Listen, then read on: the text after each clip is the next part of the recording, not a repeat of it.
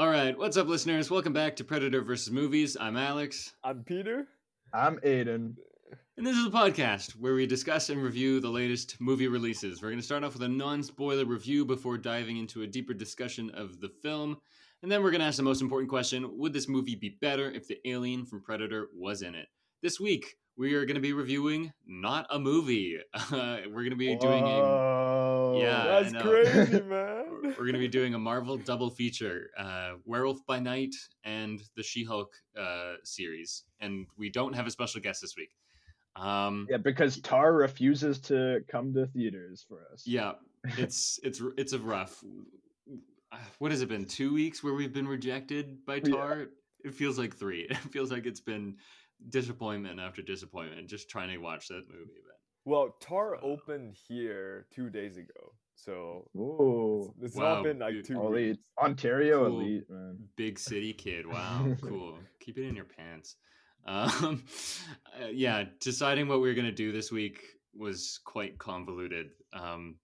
There was some behind the scenes drama as everyone had very strong opinions about particular options. So, Amsterdam was discussed, Blonde was discussed, and for each of them, there was at least one member of the group who was not having it, was not going to see it. So this was the closest we got to a compromise. So here we are doing a series and a special presentation. But I mean, I'll talk about Marvel any week. So as for news, though, I don't know if you guys heard, but Benoit Blanc is gay. Yeah, I found out this morning on Twitter.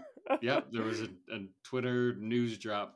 I think, what did you say? It was like it's from a press conference. It was a press conference. Yeah, like it's the weirdest place to announce something. Did they like say anything else? Was that just the point of the press conference? That's all I saw. That's all I saw. That's the only news I got was, I was like, okay, cool. So that's the news. No, I'm kidding. We got worse stuff. The Andor showrunner, Tony Gilroy, was interviewed some time ago. And one of the questions was, how does he approach making a prequel about a character that audiences know is going to die shortly after because of Rogue One? Spoilers, sorry. And his response is the best thing. It's the best response. So he says, this is the quote: "We're all living in a prequel. We are all going to die." Whoa! That's so baller.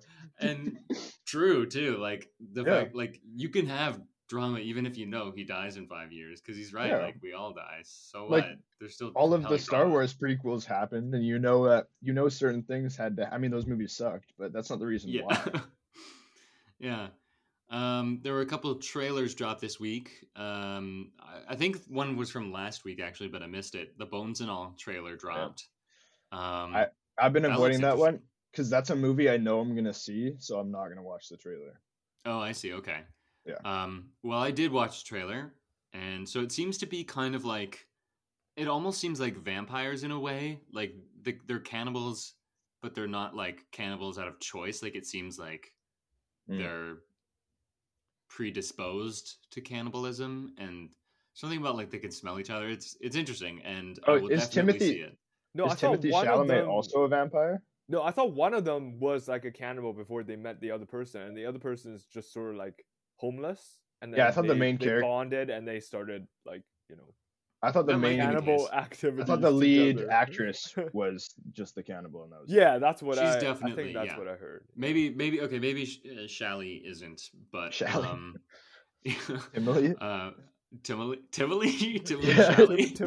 Shally. But I don't know. I think it'll be good, and Michael Stuhlbarg is in it. He's great. So I don't know. I'm excited to see that. It's done by the Call Me by Your Name director, right? It sure is. Yeah. There was also a trailer for Women Talking, which has been really hyped up. I've seen a lot of good reviews for that. The trailer really didn't do much for me, but I'm gonna watch it for sure because it's just the reviews. Did you guys? I'm seeing some confused. No, faces. I didn't see that. I haven't even heard of that, to be honest with you. Okay, is that looks the Rooney Mara movie? I think so, and I think it's got. Oh right, no, I did see that. What's her name? Walk 3 billboards. Frances McDormand.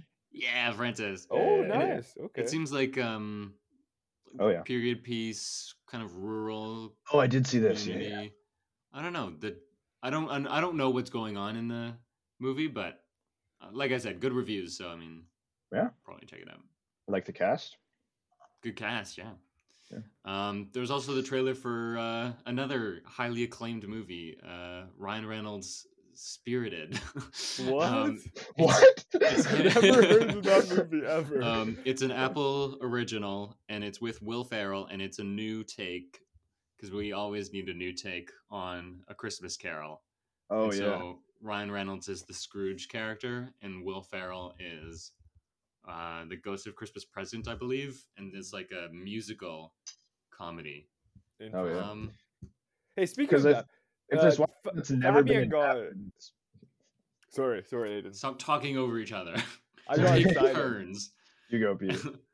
Dude, I think you tweeted this, Alex.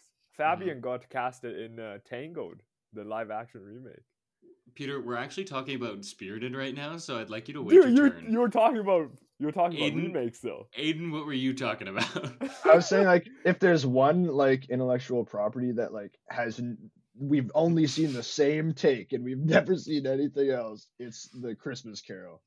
Yeah, I can already think of 4 off the top of my head. There's a Muppets version, like Muppets, Mickey Mouse. Those are 2 separate ones. There's the Robert Zemeckis CGI scary one. Well, Yeah. Doctor Who did like an adaptation. Doctor sure Who they did. did. Yeah, Doctor Who There's did. Yeah. Scrooged with Bill Murray, who Yep. there's been some maybe bad things talked about. I won't get into that more in the podcast. You can do your own research, but so yeah, there's a lot of adaptations already, but I don't know.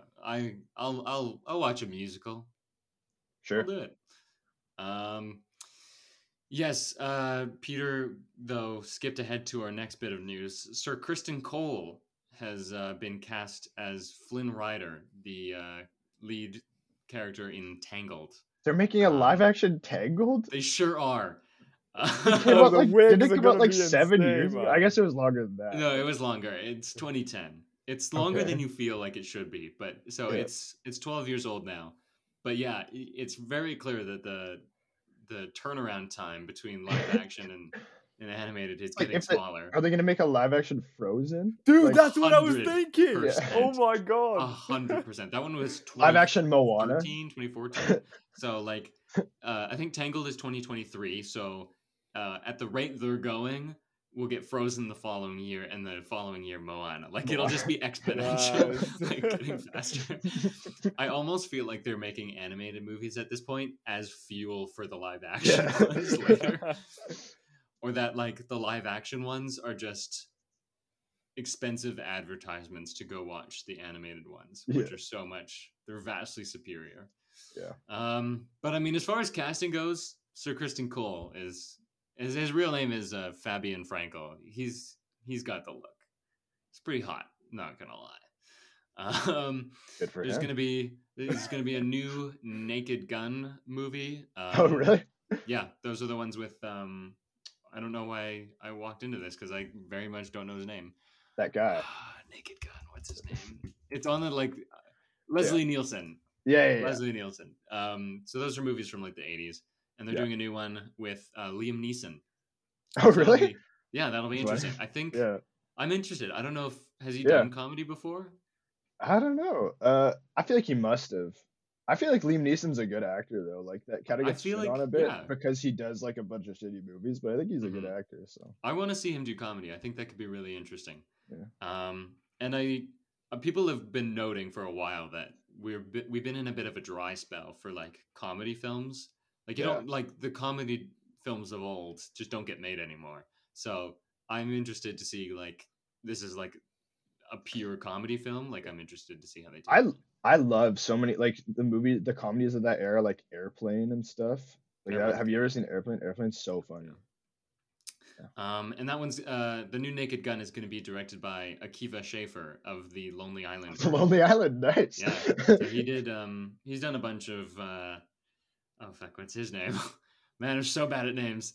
Andy Samberg. Andy Samberg. He's done a lot of his movies as the director, and he did most recently that Chipmunk movie, Chip and Dale.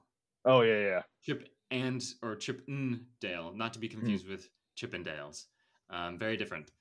Adam Sandler is going to be reteaming with the Safdie brothers. So they did Uncut Gems together, and they're going to do a new movie starting filming in January. So I think that'll be cool. Yeah, that's exciting. I really like I like Adam Sandler in dramatic roles. Yeah, I love I think Uncut Gems is great, and I think Good Time, which is their movie previous to that, I think that one's even better. Honestly, I love Good Time. Good Time's really good. Yeah, that one's with Robbie Pat. Robbie Pats. Yeah. Yeah, Robbie Pat's man. Whoa. Onto our Warner Brothers Discovery update, because I don't think they can go a week without like shooting themselves in the foot. Like, so this week they've been laying off 26% of their workforce. Awesome.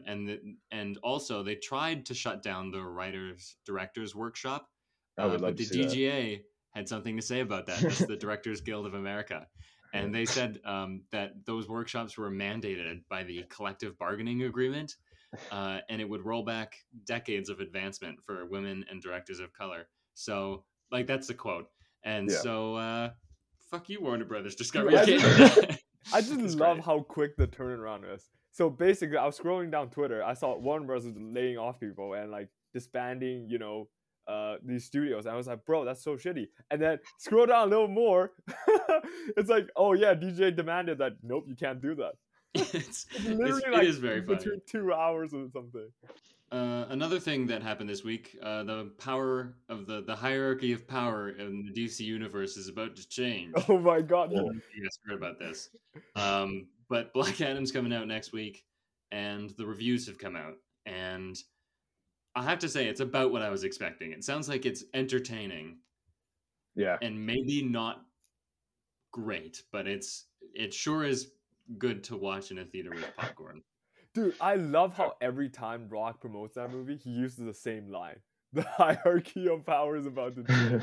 Oh, I thought you were talking about there's a reviewer on Twitter who got someone found out, like, they went through all of his reviews for the latest DC movies. Every single one, he says this is the best thing since The Dark Knight Rises. I don't know if that's like has he been doing it on purpose? But literally every single review for a DC project since just believes it. I guess. I don't think you could say that for this one. Like, you could conceivably think that, like, I don't know, what was it? Birds of Prey, Suicide Squad, the Batman, like, those ones are progressively getting better. But then to go down to the Black Adam after the Batman, no. You've showed your cards this time. It doesn't work. Maybe he just copy pastes. Maybe that's what it is. Yeah, bro, it's just free cash, man. Free revenue. Anyways, I don't know. I think it'll be fun. I'll definitely watch it. Yeah, I'm very hyped for this movie. I think you guys are gonna make me watch it, dude. Okay, all I'm gonna say is, dude, Dr. Fate, man. The CGI is immaculate. Yeah, and the casting too. Holy shit, he looks so good. I'm watching it for Dr. Fate. Yeah. I could care less about every other character or anything that's going on, but like Dr. Fate, man. And it's cool because they're tying back what's her name? Olivia Spencer. No, Olivia Spencer. Viola Davis's character, Amanda. Oh yeah. Oh, Amanda Waller. Yeah. They're tying her back into it, which is nice. Is it though? Is it nice, Peter? I just feel like they're trying to recreate the MCU and do the stupid crossovers when I don't give a fuck. I don't care. Why are we doing this? Yeah. Why can't we have our own corners of the, And it sounds like, sorry, yeah, Aidan? It's because DC's found so much success recently in making these standalone projects. And like just giving creatives, the power to do whatever they want in their movies. Yeah. And I feel like just because of what's been successful, the DC universe is going to be built around Black Adam and the Suicide Squad. Really? That's how we're doing this? Okay. Like, I mean, but they couldn't figure out Superman. No, it's so weird. I don't know. Like, what's the future of the Justice League? Dude, it's gonna be Shazam. Batman's been having troubles. Like, you can't bring. Which Batman do you choose? Yo, apparently Affleck might be back. Three, apparently they might be restoring Affleck. It's crazy. And I feel bad for him because he hated being Batman. He can't have the Flash. I mean, like it's just, I don't know. It's a mess. It's a mess. And I don't know how that's going to go. Dude, I heard it's his decision to come back though. Like, yeah, they were not going to have a cameo in Aquaman. So we'll see, man. We'll see how it goes. Yeah. We'll see but I don't know. There seems to be some devilish figure in Black Adam. There seems to be a real villain. In like how I didn't even know that was his name. Sabak. Okay.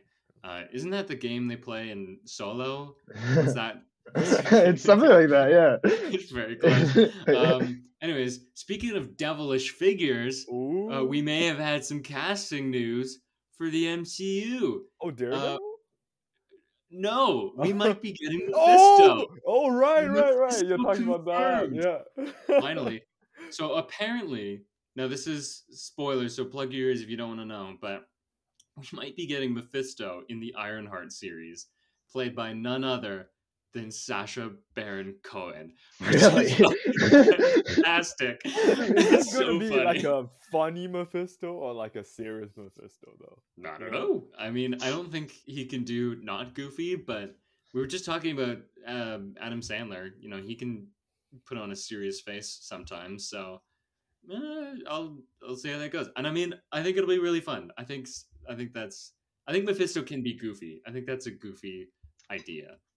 And it fits into the show. It's supposed to be like magic versus technology, and the villain is the Hood, who has like this cloak thing that's magical, and he gets it from a demon, so makes sense.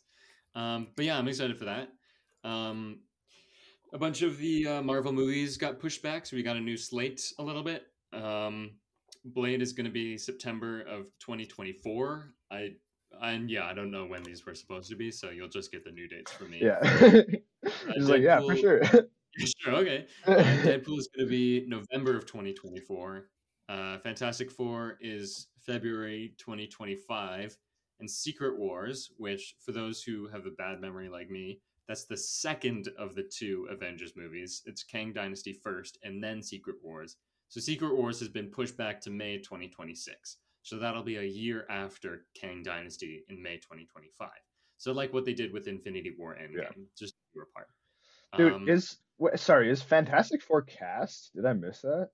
Do we know who's in it? No. Oh, okay. There was a fake discussing film tweet that said that Taylor Swift was cast. That was so funny. But no, there's been no casting news. We just have that director, Matt Shakman, and I thought there was something else about that. But I think like most of these movies were ones that were having some issues behind the scenes, or like what we're concerned about. So I think it's good. I'm very happy that they're pushing things back. Yeah. Dude, I just don't think 2 years might be enough for Blade, because like Mahershala Ali is such a prominent figure, and like they obviously want to do it right, and it's in such limbo state right now, and it's I think Deadpool is in a better shape than Blade right now, because like they know what they're gonna do. They have like the cast basically. So you're not wrong. I mean, there has been some Blade updates though, and so I'll jump into that though. So apparently Mahershala is still on board, and he'll have a major part in shaping the new direction of the film, and he can now request rewrites. So I think that's cool. Great. I think that's the way you do it. Yeah. Follow like have a creative at the top of it, and and for now though, pre-production has been shut down until a new director can be found, and just to give some more development time for the script. So I think these are all good moves. I think maybe we're changing course on the MCU show. They were in pre-production. They were out of development. Yeah, because the director was on board, and it was becoming too much of a mess. Some more news from Marvel. This is the Marvel corner. Harrison Ford has actually been casted as Thaddeus Thunderbolt Ross in Captain America 4, not in a Hulk project.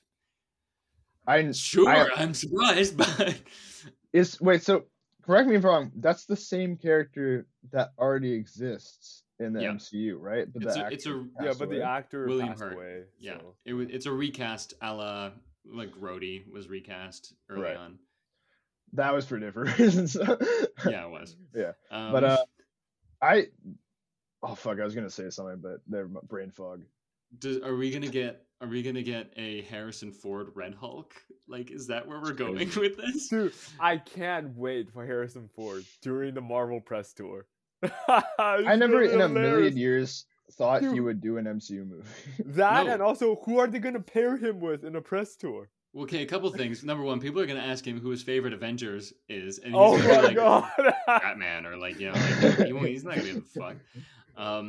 Dude, you know, like these quizzes that the press people make you do. It's like, oh, name all the Infinity Stones. Yeah, Harrison Ford. I think he won't even like humor them, bro. I imagine he would what the fuck is an Infinity Stone? Have you watched any of the Marvel movies? No. Just how much money do you think they're paying him? Let's get real. Like, that's what this comes down to. Millions. So much. So much. But yeah, like, so if he's back, or no, if he's entering the MCU as in Thunderbolt Ross is back, is he going to be on the Thunderbolts movie? I mean, it's named after him, so it would be pretty weird if he wasn't involved. I don't know. Anyways, that's interesting to be sure. Some more news. This is more of a rumor, but people have been saying on the interweb that Spider-Man 4 might tie into Daredevil Born Again. Like, there's a Spider-Man 4 confirmed, like an MCU Spider-Man 4. Aidan, were you born yesterday? Of course there's going to be a Spider-Man 4. It's not like... I don't know if it's I thought there was like debate between Sony. I thought Sony was trying to do... I was pretty sure Tom Holland was still going to make Spider-Man movies, but I thought like Sony was trying to shift it away and make him like within their universe. No. They might want to do that. Tom Holland just said he's taking a break from the character, so no new Spider-Man in the near future, but he's staying on as Spider-Man. There's no way. There's no way they're not doing more Spider-Man. The money maker that is. Yeah. Like, be silly of them not to. The way No Way Home ended, I think that's a sick setup for. Yeah. So you've got Spider-Man who's got no connections, and he's back to like ground level kind of thing, and then he has to be like an actual street level hero and fight like Daredevil level villains like Kingpin. That's fucking amazing. And he had to learn a harsh lesson in like the worst way possible. It's sick. It's a great Dude, I would love as long as they don't fumble it again, like they fumbled fucking Far From Home. Not Far From Marvel Home. has a unique talent for fumbling things, but we'll see. What's the second Spider-Man movie called? Far From Home. Far From Home. Yeah, like they fumbled the ending from Far From Home. They sure did. Yeah. But I don't know. I think Spider-Man versus mobsters will be cool, and like that's a significant part of his like universe and his like roster of characters. So it's kind of weird that they haven't done that ever before. And I would love to see some like Spider-Man Daredevil team ups because those guys are bros and they're both from New York City. Last bit of news: Nova has been in the works for a while now, and apparently it might become a special presentation, a la Werewolf by Night. What is I don't Nova? know how I feel about that, to be honest. First, to answer Aidan's question, what is Nova? Nova is, I think he's a legacy character. So there's two versions. There's an older version, and then there's the younger one. So I don't know which they'll do, but it's a character who basically has a special helmet that gives him powers, and he's part of the Nova Corps. So they were in Guardians, right? But this Nova has powers that are given to him by the helmet. So I think his kind of like nickname is like the human rocket. Or I've heard that. So like he can like fly and blast. Were the Nova Corps the gold people, or was John C. Reilly a Nova Corps guy? It was the Star people. Yes. That got destroyed. Oh, not the gold people. Sorry, yes, it was John C. Reilly. Okay. Sorry, I got confused by what you're saying. Yeah. It's John C. Reilly in the first one. They had the star ships and stuff. I gotta say I'm not happy with Nova being a special presentation. We'll get into our thoughts on special presentations, but that just seems like not enough. Yeah. Yeah, not appropriate for the the material. Like, I don't know. I would have given that like movie budget, and I think it's perfect for a movie. I wouldn't even give it a series, even though that means more runtime. And then to disgrace it with a special presentation, that's rude. Yeah. Anyways, so speaking of special presentations, we watched a little thing from, I think it was from last week. So we're a bit behind on the times, but there was a little Werewolf by Night.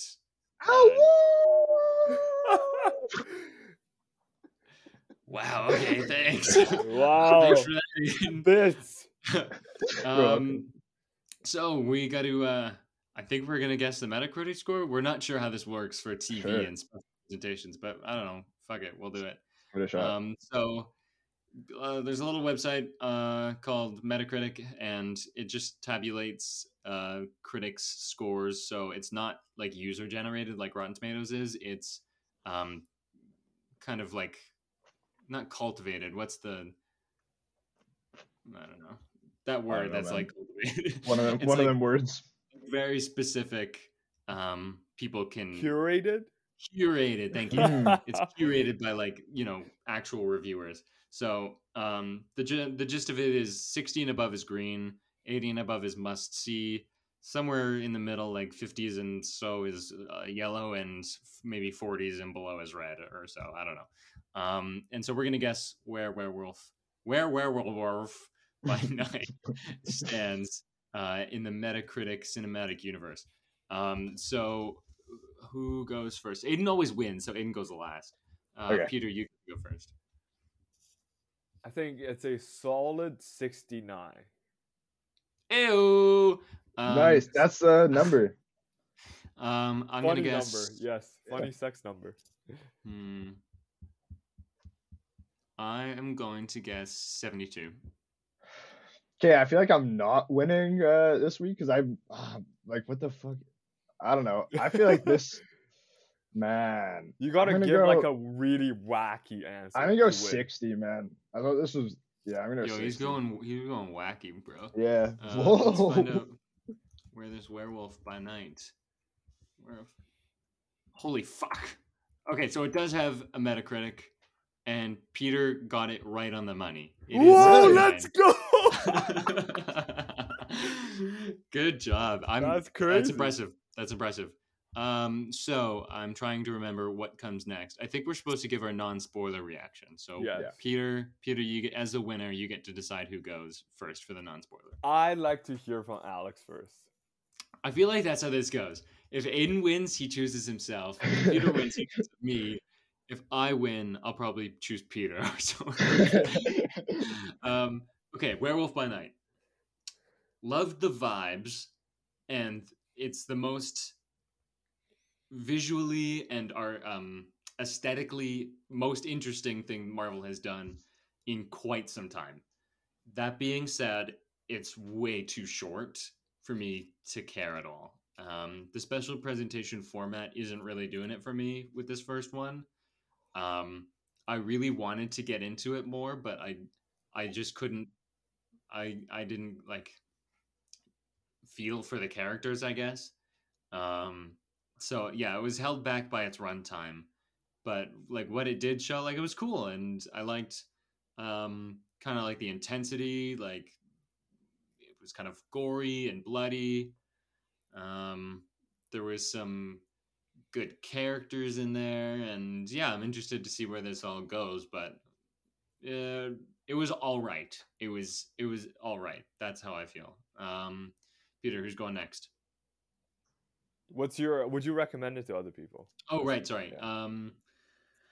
Would I recommend it? I mean, if you're into Marvel stuff, I would say go check this out to see just like what's going on there, and to see something new for once that doesn't suck butt. I mean, Phase 4 has been pretty bad, so I mean, this is just by default, like this is top tier Phase 4. So I'd say, yeah, go check it out. If you're not into Marvel, I'd say easily skippable, and there's nothing really here for you. Out of stars, I don't know. I think I might have given it a 3 out of 5, or maybe 3.5. But like most of that is vibes alone. I feel like a 3 is a more accurate score. But yeah. So who's next? I think you get to pick now, right? Or am I still picking? You still pick. Okay, I'll go next. So really similar with Alex actually. So I think the movie runtime definitely hurt it. I thought it's going to be a full-on movie. When I heard it being announced, I thought it's going to be a full-on movie, and I think it's what it deserves. The characters and the cast are all very interesting, and there are so many this sort of like hidden stories that they buried in there that I'd love to explore more, but unfortunately just limited by the runtime. The story has to go very, very quick, and I think I gave it a 2.5 at first, but then I was like, the vibe and the atmosphere, like Alex said, like deserves to give it a notch higher. But again, like I don't know if we're gonna see these characters again in the main MCU. I don't know how they can link back to the main MCU. So this might be like our first and only time seeing these characters, and I think it's just such a shame because there are a lot of interesting stories buried in there, and that are just not being explored at all. And honestly, I wouldn't recommend it to like anybody. I think if Marvel took the time to give this movie a little more time and a little more runtime as well, this will be a solid Phase 4 film. But unfortunately, it's not. I mean, okay, wait. You said you don't know if this will tie into the larger MCU. Has it ever been the case where, I mean, it's called the Marvel Cinematic Universe. I don't think but it's not a movie. You think that they're gonna make projects that don't tie into the rest of it? Oh, you think so? I'm saying that. Just you wait.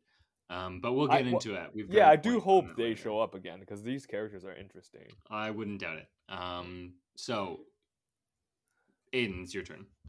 Yeah, I think I'm slightly more negative on it than you guys. More negative. Okay. I think I did 1 star? Question mark? So like I liked some of the cool characters. I liked that they were trying to do something different. I thought there were some fun performances, like the old woman. I've seen that actress before, but the matriarch of the she's hunters. in Licorice Pizza. I picked her. I placed her real quick. She was the casting lady in Licorice Pizza. When they try to get the girl, the Haim sister, to be an actor, and she's like, "Oh, you do karate? Ooh, you know that woman."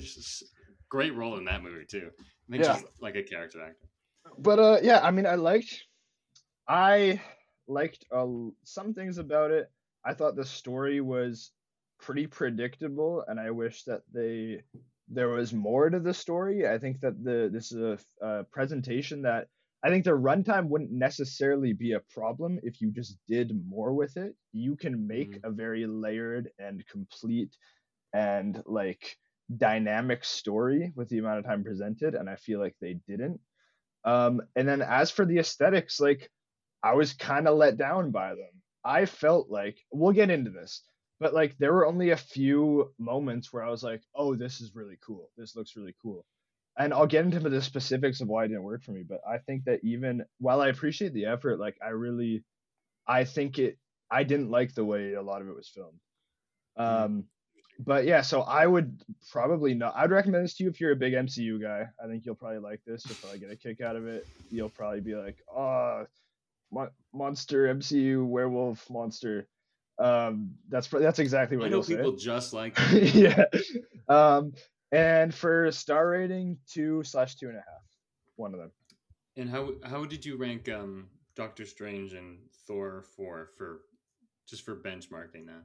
Thor 4 fucking sucks and is way worse. Thor 4 is terrible. Doctor Strange, in my opinion, is better than this. Multiverse of Madness is interesting. Better. But I know that I have the hot take of I liked that movie, but the script sucks, but I liked that movie.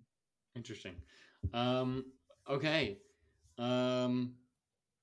So we're gonna first we gotta do a synopsis. We gotta synopsis this thing. So I think Aidan, you were the loser because you guessed too low. You guessed too low. So what happens in this 50-minute thing? Sure. So we start off with a guy, and he's walking into this big chamber, and What's there's his name? werewolf guy. I don't know. Jack. Bro, he's Jack, bro. Jack. Come on. Yeah. Jack Okay. Russell? Yeah. Okay. So Jack Russell guy, he walks into this like big chamber, and there's all these like monster paraphernalia. There are heads mounted on walls of monsters. There are weapons and such, and there are other monster hunters, or at least we presume that Jack is a monster hunter. And there's a little bit of talking about the amount of kills they have. Yeah, we're in. Sorry, adventures. I forgot. We're in spoilers, by the way. This is Oh, yeah. we've entered the spoiler zone. I forgot. Spoiler time. Yeah. Anyway, sorry. but Continue. yeah. And then so eventually, old woman walks out, and the reason they've all gathered is because the like patriarch of the hunter organization has died, and he has like this really powerful weapon called the Bloodstone. That was what it was called, right? Yep. It's Okay, also yeah. their last name. It was also the last name. Ulysses Bloodstone. Yes, he has died, and his wife has not died. She's still alive. She wheels out his corpse in a coffin. There's a little kooky fun and dance where they explain like what's gonna happen. Basically, there's a monster in this like maze thing, and all of them gotta go out and try to kill it. And whoever kills it can get their hands on the Bloodstone, which is affixed to the monster's back. So they go out and do this. But turns out when we get into the maze thing, Jack is no hunter.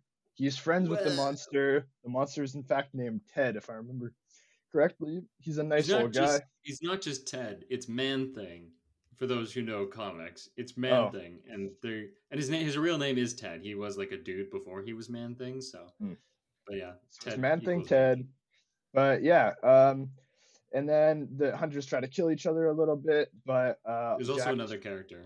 Yeah, I'm getting to her. Don't worry. Okay, sorry. Yep. There's another. Jack teams up with Elsa in the maze because she's the daughter of the dead guy and the not dead woman. And she's not. No, that's her stepmother. Oh, it's her stepmom. Yeah, that's why there's like animosity. Oh, okay. Well. Anyway, she's the daughter. She was like supposed to have like inherited the Bloodstone, but she like dipped for like a lot of years, and so she doesn't just get it. So she had to participate in the thing, but she does not fucking like these people, and so she teams up with Jack to break out Ted, and then she'll get the Bloodstone. They break out Ted. However, they get captured.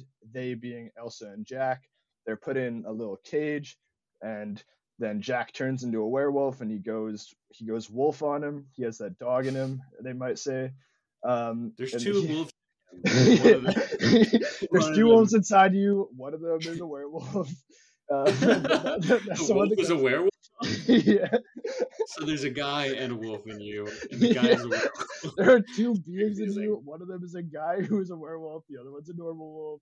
And is the wolf a wereman? So like they're both like and so they switch out. Yeah. Yeah, but he breaks out. He kills a bunch of people. Elsa does not get killed, and then Ted comes back and kills a guy, and everyone escapes.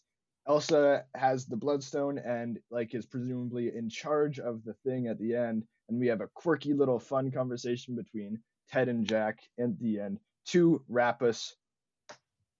What do you wrap us up? Wrap us up, yeah. Wrap us up. I forgot what word this is. Yeah. Thank you, Aidan. That is what happens. So yeah, let's talk about it. We've kind of alluded to this, but the runtime. I think what you were getting at, Aidan, earlier was that even though it's short, they could have made more of it, and I think you're right that it's just like writing choices weren't very strong. Yeah. So it's both, but I also think that this is just like an awkward amount of time to try and establish 3 new characters in a corner of the MCU we haven't seen before. Yeah, that's true. There's a lot to get done in such a short amount of time, so that like my biggest takeaway was like I don't like the whole thing happens and I'm like okay sure whatever, but there's no catharsis at the end. Yeah, and I feel like with the story, like they could have. So like for example, if they knew that we would all assume Jack isn't a hunter and is not there like the rest of them, I think it does know that, but it like if it played more on that we'd all assume that, it could have done something more surprising. like, and just made the plot like more engaging than it was. I thought it was super, super predictable. Um, I thought it was kind of paced how like a feature film is, and in terms of Yeah. like the amount of information they put in one scene was like the same as a feature film. And I think they should have made it more dense, and I think there should have been a lot to pick out, and there wasn't that much to pick out in my opinion. Yeah, and I agree. The payoff wasn't very satisfying at the end. It felt very bland. It's just there seems to be something about like family going on. Like he has this paint on his face to honor his ancestors. Sorry, that's Jack. Yeah. And there's this whole thing about Ulysses and Elsa, and he's passing down the bloodstone, and she doesn't like her family. So there's very and clearly Ted and Jack are sort of like one yes, family. They protect that's a good each point. other. Yeah. And so like there's clearly this thing about family, and they don't really do anything with it. Like the ending, you just she doesn't even participate in the slaughter of the people, as far as I remember. She's stuck in the cage for a lot of it, and she kills a I couple don't of know. them. Yeah, she killed the two hunters. Yeah, she killed the two hunters. No, you're right. But yeah, like I just like maybe she should have been family with Jack, like join the team, or yeah, she's like nowhere to be found at the end. Yeah, she was just chilling, and I mean, good for her. Chilling's good, but I mean, I wish there was more payoff. And like in my review, I said the last 2 minutes of Ted and Jack just hanging out in the forest is like the best 2 minutes of the entire movie. I have to disagree. That didn't do it for me. That was lovely. That was hilarious. It was lovely. Sushi? Doesn't really fit the rest of the. Like I was there for the rest of the thing, the rest of the vibes. So let's talk about that. I think black and white was interesting. Yeah, and for sure. Sometimes the composition was cool. I like the shot where like he transforms and it's all like using shadows. And I love that shot. Elsa's terrified face. That was neat. Yeah, I think they use like smoke machines. That is one of the few. Sorry, you go, Peter. No, go for it. I have a big spiel to go on. You go. He's got a. Okay, so just one thing about the black and white, and I love how they during the entire movie, the only thing that we see color in is the bloodstone, and at the very end, the bloodstone gave everything its color back. Very Schindler's List.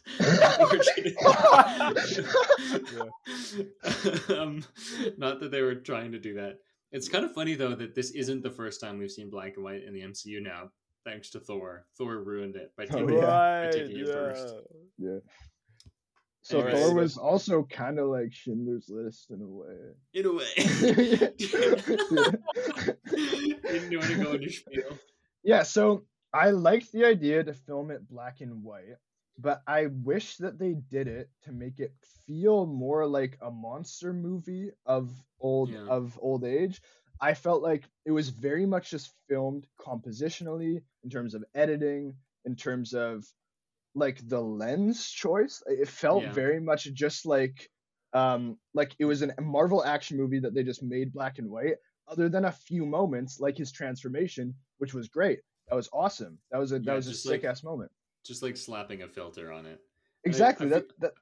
I feel like that has to do with your cinematographer, and they have to know how they did it back then. Like it's techniques, and it's I think even equipment, how there should have been like more shadows, I think, and should have been more shadows. I think they should have used more deep focus. There was too much of just like very shallow focus singles, like singles where it's like, or mediums, close mediums, where it's just like shoulders to head, like the typical like just Marvel coverage of a thing. I think it looked to me like they used anamorphic lenses. I think that was a bad choice. I think they should have used spherical lenses. Because I think like anamorphic lenses, unless I'm wrong, did not exist at the point that these old monster movies were filmed. Because I think they were invented when widescreen was invented. I think that was the original application of them, if I'm not mistaken. But yeah, I think that spherical would look better. I don't think that distortion in the background really worked. I think we want to see more of the set, and we want more dramatic lighting, harsh shadows in that set. We want to see that environment, and it needs to feel like this creepy kind of Cabinet of Dr. Caligari set. And it didn't give me any of that, and I think that that's what I wanted from it. and so I was disappointed by the aesthetics. Do you think there was also maybe too much camera movement? I'm Yeah, just I trying think to think so. of what else like that. I feel like that would be a very modern 'Cause thing. to be clear, I think you can update the style. I don't think they have to exactly replicate it. Like I think, True, but yeah. they could have, especially like with the action scenes. Like the action scenes were just like standard, like modern action scenes. And I feel like you can do Yeah, something I do want to interesting get with into that. that after, yeah. But one other thing before that, practical versus CGI. So this kind of blends this point and the following point. So there is a lot of practical things going on here, and I loved as much as they could the practical stuff. And then sometimes they have to dip into CGI, and I wasn't quite as fond of that. Specifically, Ted Man Thing is there's like set pictures of him being like a prop, and sometimes like being an actual physical Yeah. thing. But it's very clear that he was CGI for most of it. Couldn't we have gotten a dude in a costume? Maybe. Yeah, that was so cool. Probably would have cost a lot, but also like you don't have to film scenes of him running away full body. Like Yeah, that's film, when you use filmmaking to your advantage. Be smarter with how, I wish this movie was smarter with how it was filmed, and it's not. It's the same, like it's the production line MCU style of filming.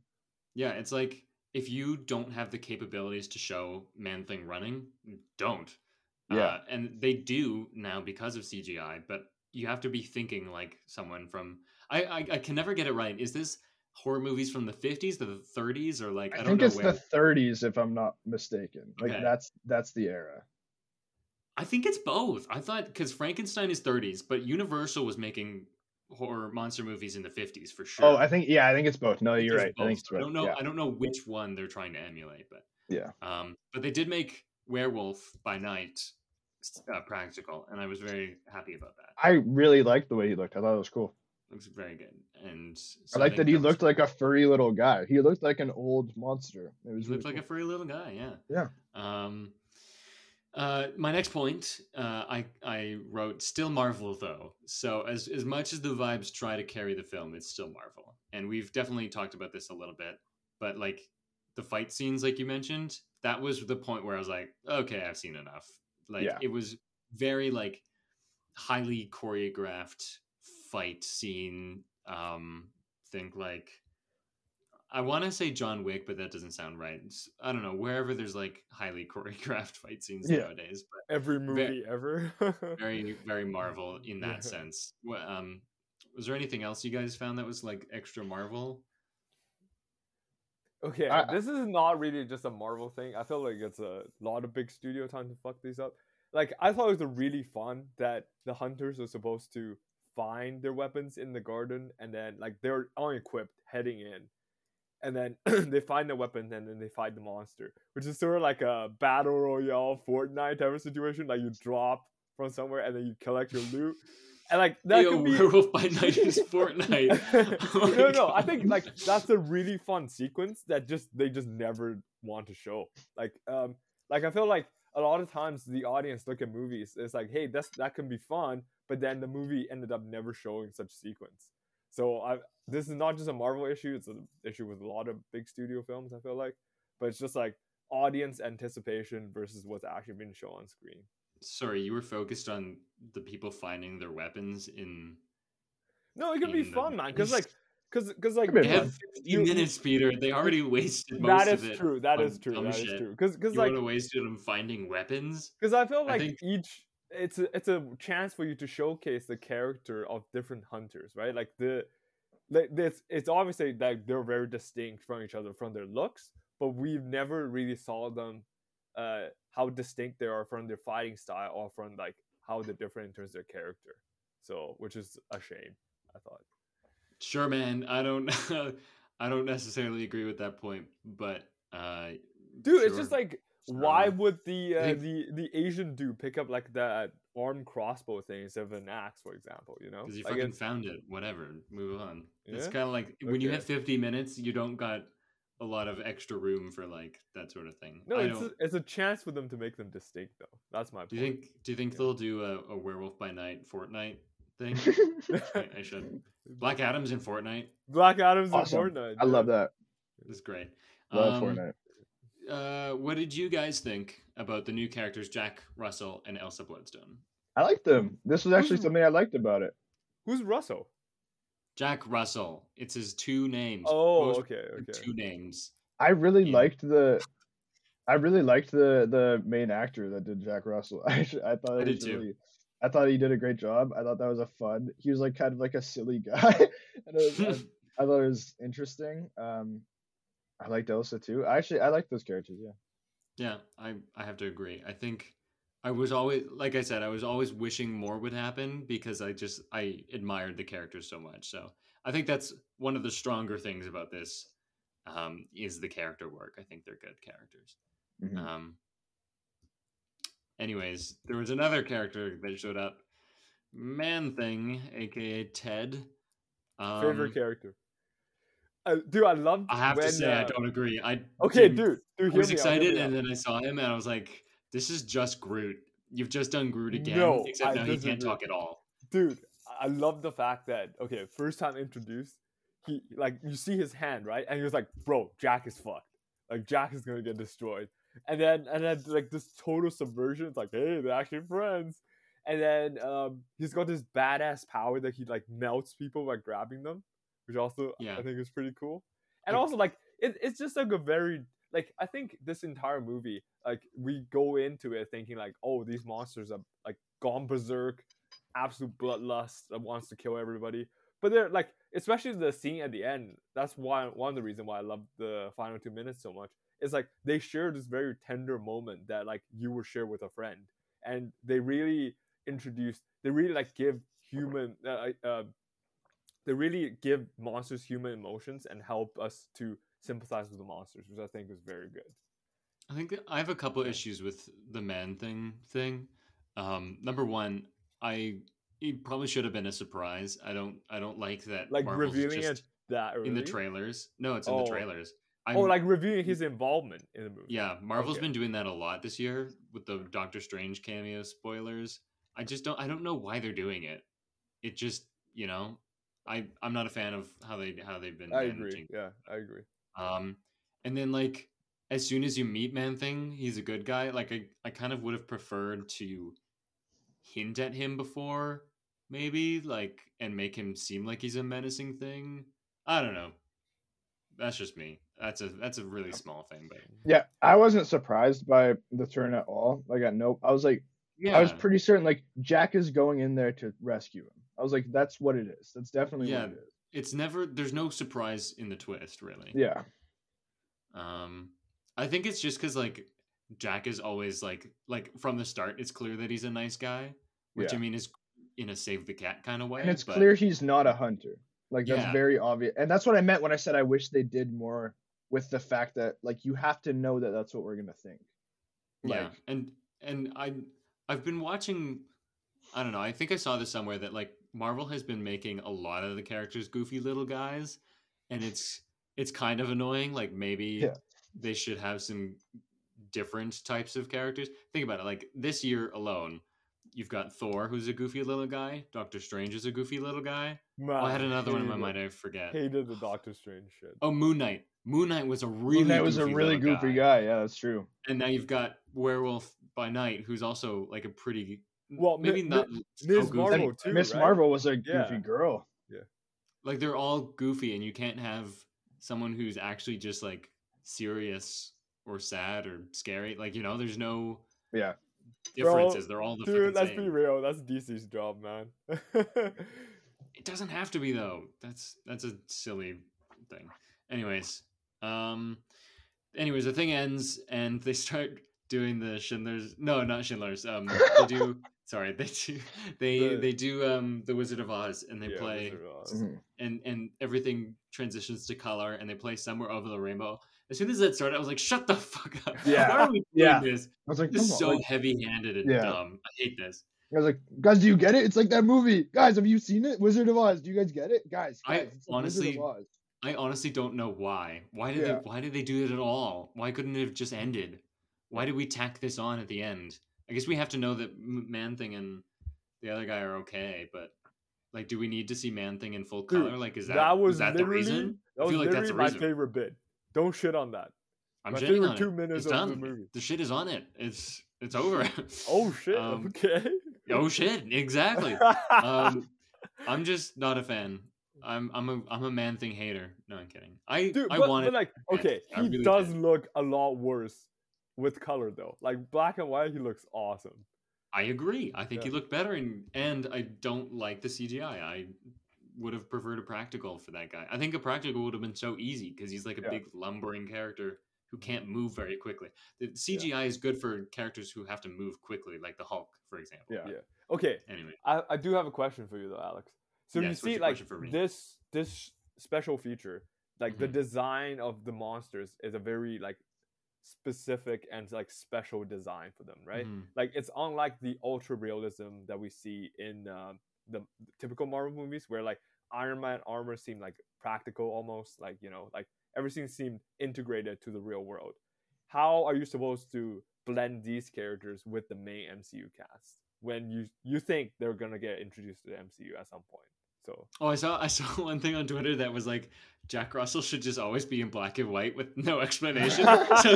So like some character, probably She-Hulk, would be like, "Is this dude in black and white?" And everyone else would be like, "I don't know what you're talking about." No, I've never understood the problem with that. I can see because they would just look very, very different, like two distinct visual styles that won't match, in my opinion. People thought the same about Thor, and like they struggle with that and like trying to design a Thor that would match, and they pulled it off. So I think Marvel will pull through on that one, and I think they'll figure it out. I just hope that they keep up with the practicals and they don't resort to CGI, because I did hear that. I don't know if this is true, but the main actor of Werewolf by Night, I wish I knew his name. Give me a sec. Gail Garcia Bernal. So Gail. I heard that Gail didn't like the practicals, like it was like itchy or like was uncomfortable. Right. So I hope that they figure something out so that he can keep doing the practicals. Yeah. Because that's been a problem before too. Like I think Thor didn't like his eye patch, and so then they just got rid of it really quickly. Stuff like that where it's I'll obviously look out for your actors, but that's my kind of rambling non-answer. I don't know. At the same time, it's like, I don't know, how bad is it? Like, if it's really bad, then like look out for your actors. But if it's like, I don't know, you're just kind of uncomfortable. Suck it up, bitch. Well, I mean, like they are actors, right? They get paid doing that, so. I don't know. I don't know how. That doesn't mean you can just like get away with anything, but like think about Jim Carrey as the Grinch. Wasn't he like complaining about like how torturous it was becoming the Grinch every time? Well, I mean, like and also fucking Leo DiCaprio in The Revenant. The guy actually, like, I'm pretty sure like some of like the injuries he got was real, right? Okay, but he like knew like, that's a special project. You know what I mean? Also, like Leo's a different caliber of actor where he'll put himself through. Like he was vegan or something, and he ate the bison liver, which is interesting. That's crazy. He killed a real bear. He fought him with his bare hands. Shit, no, that's bare hands. No way. Leo DiCaprio's real bare hands. Yeah, it's great. Anyways, let's move on. The future of the monster side of the MCU. So, Peter, you were asking, where does this go? Is this separate? No, it's not separate. This will be a whole thing. So we'll get. I mean, we know we're getting Blade. Like that's the same side of the universe. Dude, I have such a good idea. This is the perfect opportunity to tie it in with Dr. Michael Morbius. Oh my god! No! I want the opening sequence of Blade to be killing Michael Morbius. It's Morbid time.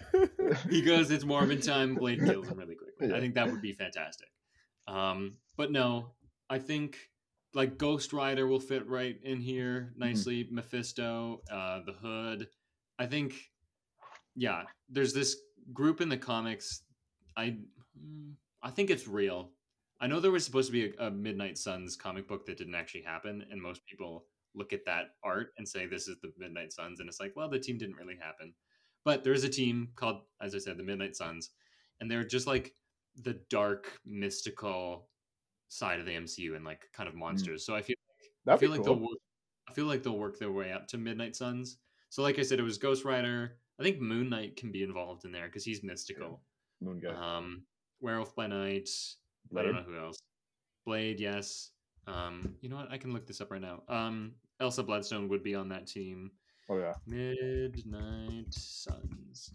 It used to be sons like sons and daughters, but now they're changing it to suns as in like the sun in the sky, which I think is a good idea. Anyway, yeah. It's cool and it's more inclusive and cool. Inclusive. This one cover has Wolverine on the team, which is not a match. And then there's also that game that's I found the cover. Punisher's on the team, which is wrong. That's incorrect. That's not a mystical character. Doctor Strange is on the team. Throw Wong on there, why don't you? Oh yeah. Is that fucking Wongers? Is that fucking? I'm looking. Okay, I'm on the internet right now. Is that fucking Michael Morbius in this picture? Wait, actually? Yes. I swear to God. I wonder if I can send this in the chat. I've never tried sending a picture in the chat. Oh fuck. Okay, you'll just have to believe me, but it looks like Michael Morbius. Wait, I know how I can send it. I'll send it in our other group chat. You'll have to bear with me for a bit though. In the meantime, Leonardo DiCaprio. In the meantime, I want to hear what you guys think about this. I don't really want the monster side to cross over so much with everybody else. Like, I kind of think it would be nice if it was just its self-contained little corner. Yeah. Like, are we gonna have to see Werewolf by Night in Kang Dynasty? Like, I think that would be kind of fucking stupid. Yeah, I would not like that at all. I would want it to be mostly separate with like maybe some characters that are kind of on like the fringe between the two sides. Like maybe they can have one foot in one and one foot in the other. But like, I don't want him to be an Avenger. I think that would be really dumb. I agree. Anyways, you saw the picture? Does that look like? It looks like Dr. Michael Morbius to me. But yeah, I don't know. I'm excited. I like this idea of like the dark mystical, and DC has been trying to do that too with Justice League Dark. They're always copying each other. Those silly billies. But yeah, I think that'd be really sick. And if they did, just give them a Midnight Suns movie and like let them be their own thing. Last thing for Werewolf by Night discussion: are special presentations the future of the MCU?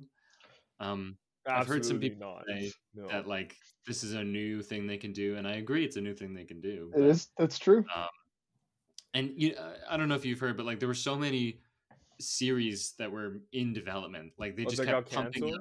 Like not canceled, but they were just like, oh, there's going to be a Nomad series. There's going to be like an Okoye series, and there's going to be a Wakanda series. There's going to be a Xialing Ten Rings series. There's going to be right. They're just handing out series like it's nothing. And dude, it's Netflix all over again. There's no way they could do it. So some of them are 100% going to be changed into special presentations. Okay, they haven't been like hard confirmed, but it's like for sure some of those ones that maybe wouldn't have warranted an entire series. Here's my take. I think these series, the special presentation format will work for existing characters only. Characters where you're fleshed out. They're flashing us. Shut up. That's a special presentation.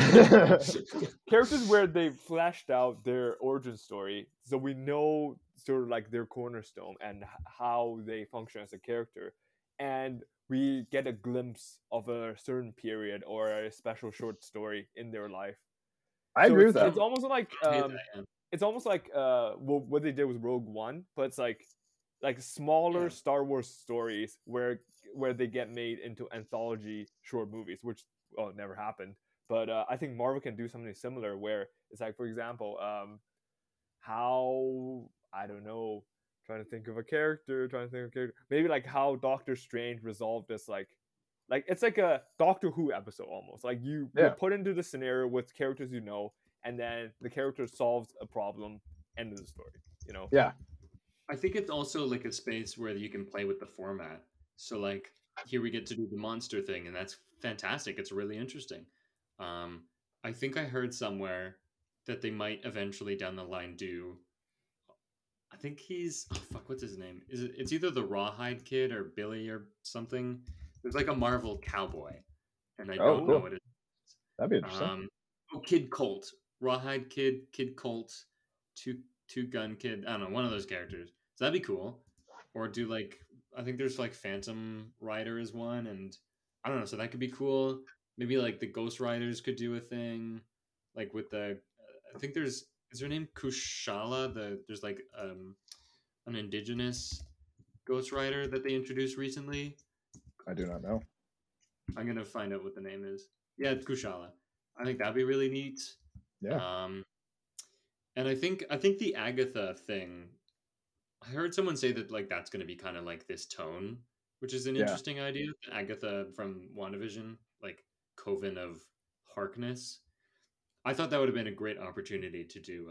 This is a bit of a sidebar, but that would have been fun to do like a What We Do in the Shadows kind of thing. Because like she's comedy, she's a comedy. Yeah. Dude, she's a comedian. This is hilarious. So if someone reads your Twitter feed, they basically know what you're gonna talk about in the episode. well, yeah, but no one's no one reads the Twitter feed. like it's kind of the idea. Go check us out on Twitter, by the way. It's Predator. Wait, let me check. It's Predator versus Movies Pod. Nope, Predator v Movies on Twitter because there's a limit for the handle. Anyways, I think that's about it for Werewolf by Night. Did you have any other thoughts? No, I've said my piece. I think just one thing about the special presentation thing. I think like 50 minutes is such an awkward time because it's like slightly longer than an episode of a TV show, but it's like way not even than... like it's the length of a Netflix Daredevil TV show. Yeah. Well, basically. Is it 50 minutes with credits? Yeah, That's 55 minutes with the credits out. Yeah. It was 54 minutes. Oh, okay. Yeah, well, I was supposed to say if they just make it like 10 minutes shorter, that is a standard hour-long cable television episode. It fits nicely into the short film format. People have been making 50-minute short films like for a long time. Like it's a little awkward, but people do it all the time. So yeah, I think also I remembered I forgot something, but it could also be interesting to do like those kind of like one-shot comics where it's like Marvel versus or like those titles that are like two characters do a team up, Marvel team ups. Right? Characters that wouldn't normally cross over or like they're crossovers that wouldn't get a movie. I think that could be a lot of fun so that you see character interactions with people you know, but and so like it just creates a little more character history for when the big team ups happen. Yes, absolutely. So that it's not quite so much like no one knows each other and it's like some extra lore that's like nice to have if you're into it, you know. So yeah, that's my thoughts on them. Anyways, so we watched another little thing. I think we did good time wise so far, but now we got to get into the next thing. We watched some She-Hulk. I think Peter and I watched the whole thing, and we're gonna be real. We're gonna be real with you. Aidan watched the whole thing. He wasn't gonna watch it, and we made him watch it, so he had to catch up pretty quickly. So, do you want to tell us which ones you watched? So I watched 4, 5, 6. I saw some of the episode with. I saw the finale, but then I did circle back and see the pilot too. So I saw the pilot last. Interesting. But I did see it. Okay, pilot 4, 5, 6, finale, and a little bit of bits 8. of 8. Yeah. Bits of 8. Okay, so just missing 2, 3, 7, I think. Yeah, and those like more or less were the worst episodes. So I think we chose a pretty good selection of the ones that not necessarily were most important to the plot, but were the most interesting. So we got to do Metacritic score again, because I re-recorded this bit. And we're gonna You're breaking the immersion, bro. What the no. No, so we're gonna do this again, and hopefully it will not have been tampered with by internet trolls. So how do we do this? Who won? Peter won, so you can go first. This is tough. This is for the entire season, right? Yeah, and it does do TV shows, so I don't usually look at it for TV, so I don't know how it'll go. But 68. Interesting.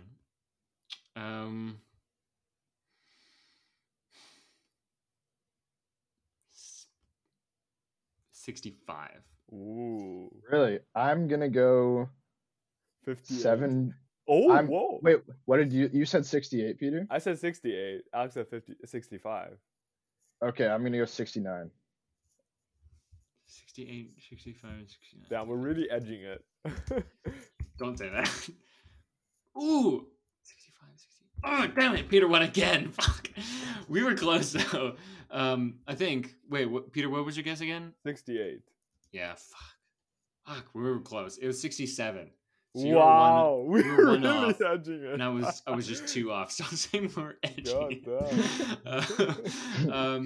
That's exactly what I was expecting in the 60s, because like 60s is like where Free Guy lands, and that's all, and Deadpool. So like that's always my baseline. It's like that 60s movies, like it's like Free Guy. Free Guy deserves better though. Free Guy was great. No, it does not. I haven't seen it, and I know it belongs in the 60s. So as the winner, Peter, again, you get to decide who goes first for non-spoiler reactions. You know what? We'll break the norm on this one. You're gonna break the norm? Yeah, I'm gonna let Aidan break the go norm, first. everybody. Okay. Dude, I never go first. Just kidding. We're really breaking the norm here. But okay, so my general reaction, I didn't see the whole show, and I also watched it out of order. The first one I saw was a bit of 8, and then I watched 4, 5, 6, 9, and then 1.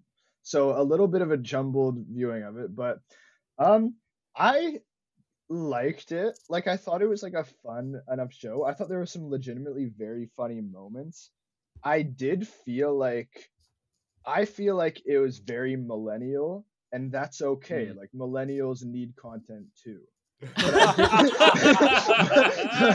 But like, that being said, because of that, like, there was a certain divide where I was like, yeah, no, this isn't, like, some of this isn't for me. Like, it's just not my taste, some of it. But I didn't think it was bad, and I'll get into some of the specific things that I was like, I don't like this, but like, I don't think they were problems. They were very clearly like choices that were made, and someone will like that, and I think that's great. I thought it was pretty funny.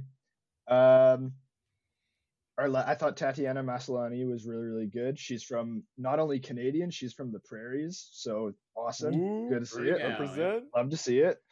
I mean, yeah, it was fun. I don't know. I don't have like a crazy strong opinion about it.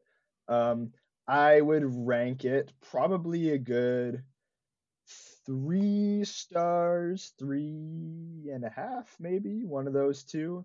And I probably would recommend this, unless funny enough, if you're like a diehard MCU guy and you're like guzzling off the teat of Kevin Feige himself. That's gross. By that I mean if you like love every MCU thing and you defend it all the time, I don't think you're gonna like this, to be honest. I think this is gonna be not what you want from a series, because you're an idiot. If you like all of the MCU stuff that much. Not that this show is like incredible, just that like it literally like is self-referential and makes a point to not be what a lot of other MCU projects are. So I would probably recommend this to someone who's more of a casual MCU fan, or even like you honestly, it's not like super MCU lore heavy either, I don't think. So I honestly think like if you like just like a fun comedy, yeah, I think you might like this. My parents liked it a lot. So, yep. You guys know my parents, but they liked it. Good to know.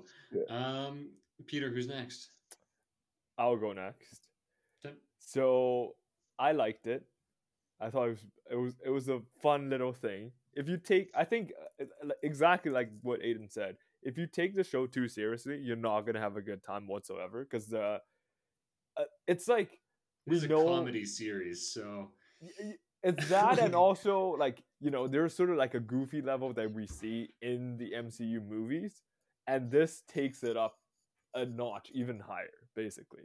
So like, Wong is like this really fun character in movies.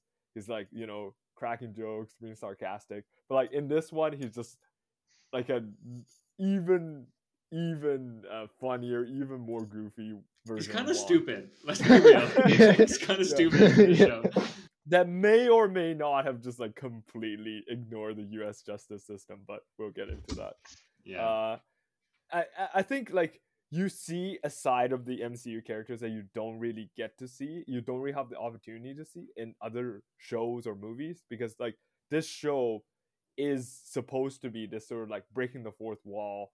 We're seeing like fun sides of characters type of show, and like many characters I think got the opportunity to be a little goofier than usual, which I think is fine. And the ending was a little controversial to me, but overall, I think it's a solid 3.5, 3.5, 3 star out of 5. Yeah, So. I just love that you said the ending was Yeah, controversial. like, it's just a funny word. Not like it was controversial; it was controversial to you. Anyways, would you recommend this? I say yes. Honestly, like looking back at all the MCU shows that came out, I think Alex and we had a little discussion before this. I think this one is one of the few that actually has an identity and stuck to the identity all the way through, which I really appreciate.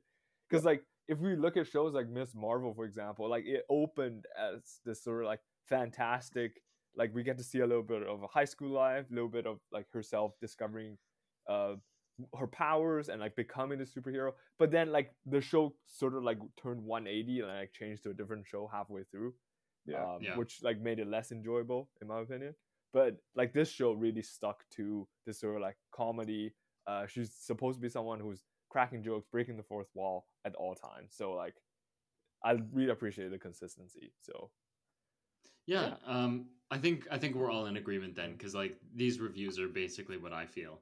I think it was fun. I think there were some moments where I was like really laughing. So that's out of a comedy series, like that's what I'm looking for. I don't think it's like perfect by any means. It's kind of, a lot of the comedy is maybe for a different generation, like what you're saying, Aidan. And it's just like the tone in general, like a lawyer sitcom kind of comedy is like it's not for everyone, you know. Yeah. I like if I just try to think of like some of the comedy series that I like, I really liked Fleabag, and I guess Seinfeld is kind of like sitcom, so I don't know, like it. But yeah, I liked seeing a new side of the MCU, and we'll get into it. I think there's some really great characters, and the cast is like phenomenal. yeah, And I don't hear enough of that. I think.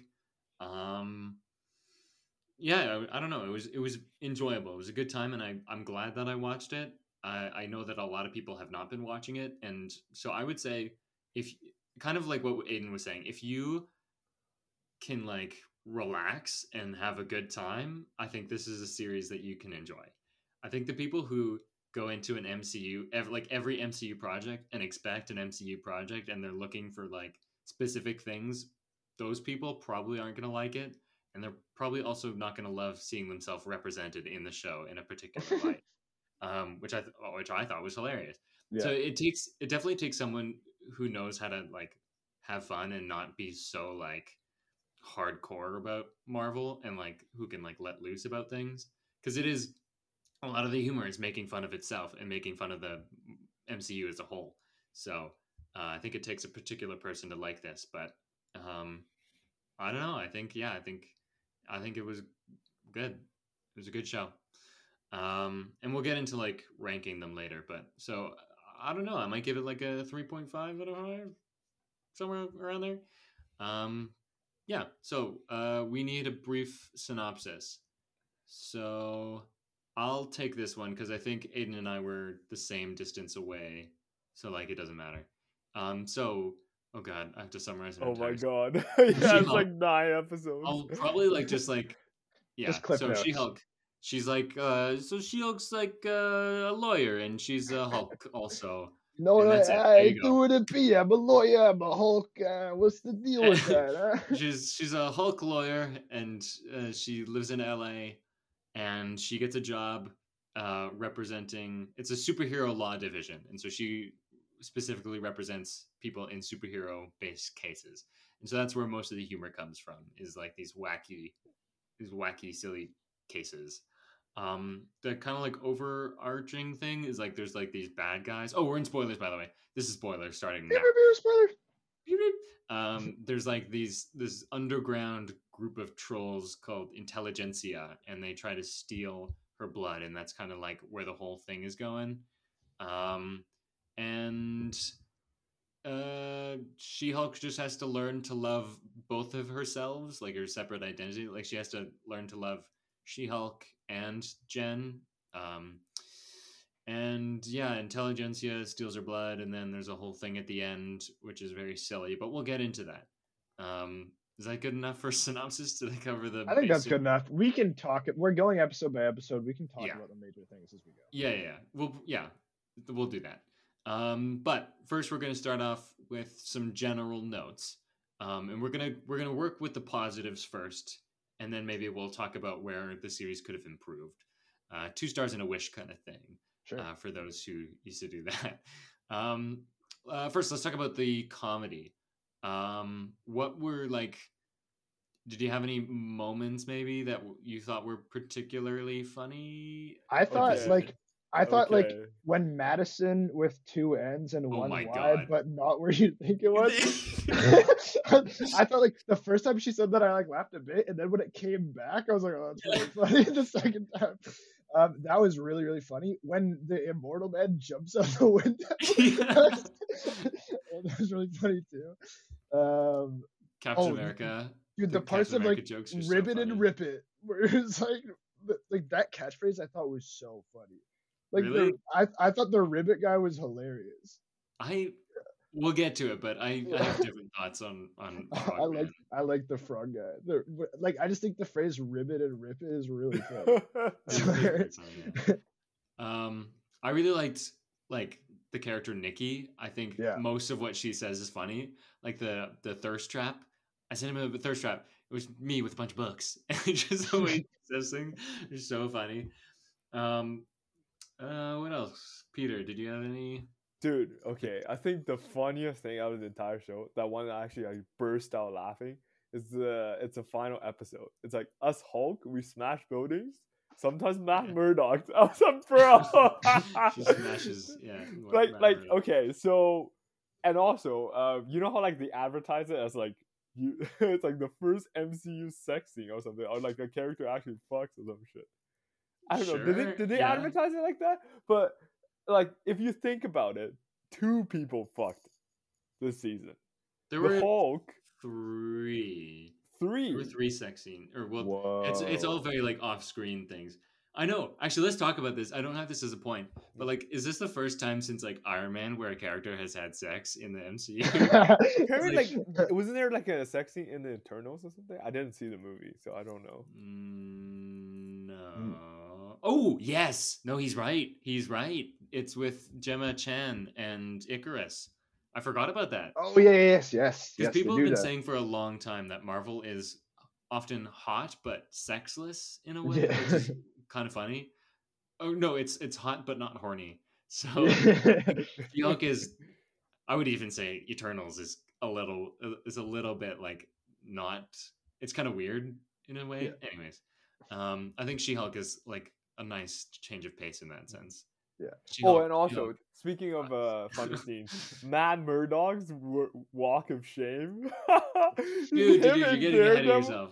You're getting ahead of yourself. Oh my Episode by God. episode. That was hilarious. Oh, sorry. I guess that's comedy. Sorry, you're right. Yeah. That was a good moment. Let's talk about. I liked, and we kind of mentioned this in the reviews, but I really like seeing the MCU kind of like on a daily basis, or like for regular people. And this is like one of the first times where it feels like a shared universe for like the casual goer, you know, or casual civilian kind of thing. So like, you know, mixing the regular mundane court cases with the fantastical, so like elves and mutants, and I don't know. I thought that was really neat, and I appreciated seeing that, and that something that's we don't see ever. Yeah, I like that too. I don't Okay, know much to say about it. I like it too. Let's talk about characters. favorite characters. I kind of mentioned, I really liked Nikki. I thought Nikki was a fantastic character. Yeah. Um, I Pug liked. I Fun. Yeah, I was supposed to say Pug. I forgot his name. I was like the guy that talked funny like that. I was like, that was pretty funny. He talks so weird. Yeah, he know does. Like, I'm trying to think. What is he? I need some Pug lines right now. But yeah, I liked Jen. I thought Jen was a good character. I thought I liked Wong. I liked the characters a lot. Yeah. I thought I like every time Madison with two N's and one Y, but not where you'd think it would be, showed up. I thought she was funny. Okay, I found a good quote. Sorry, I want to do something about Pug. So this is a Pug quote. I want to see you guys try and do a Pug impression.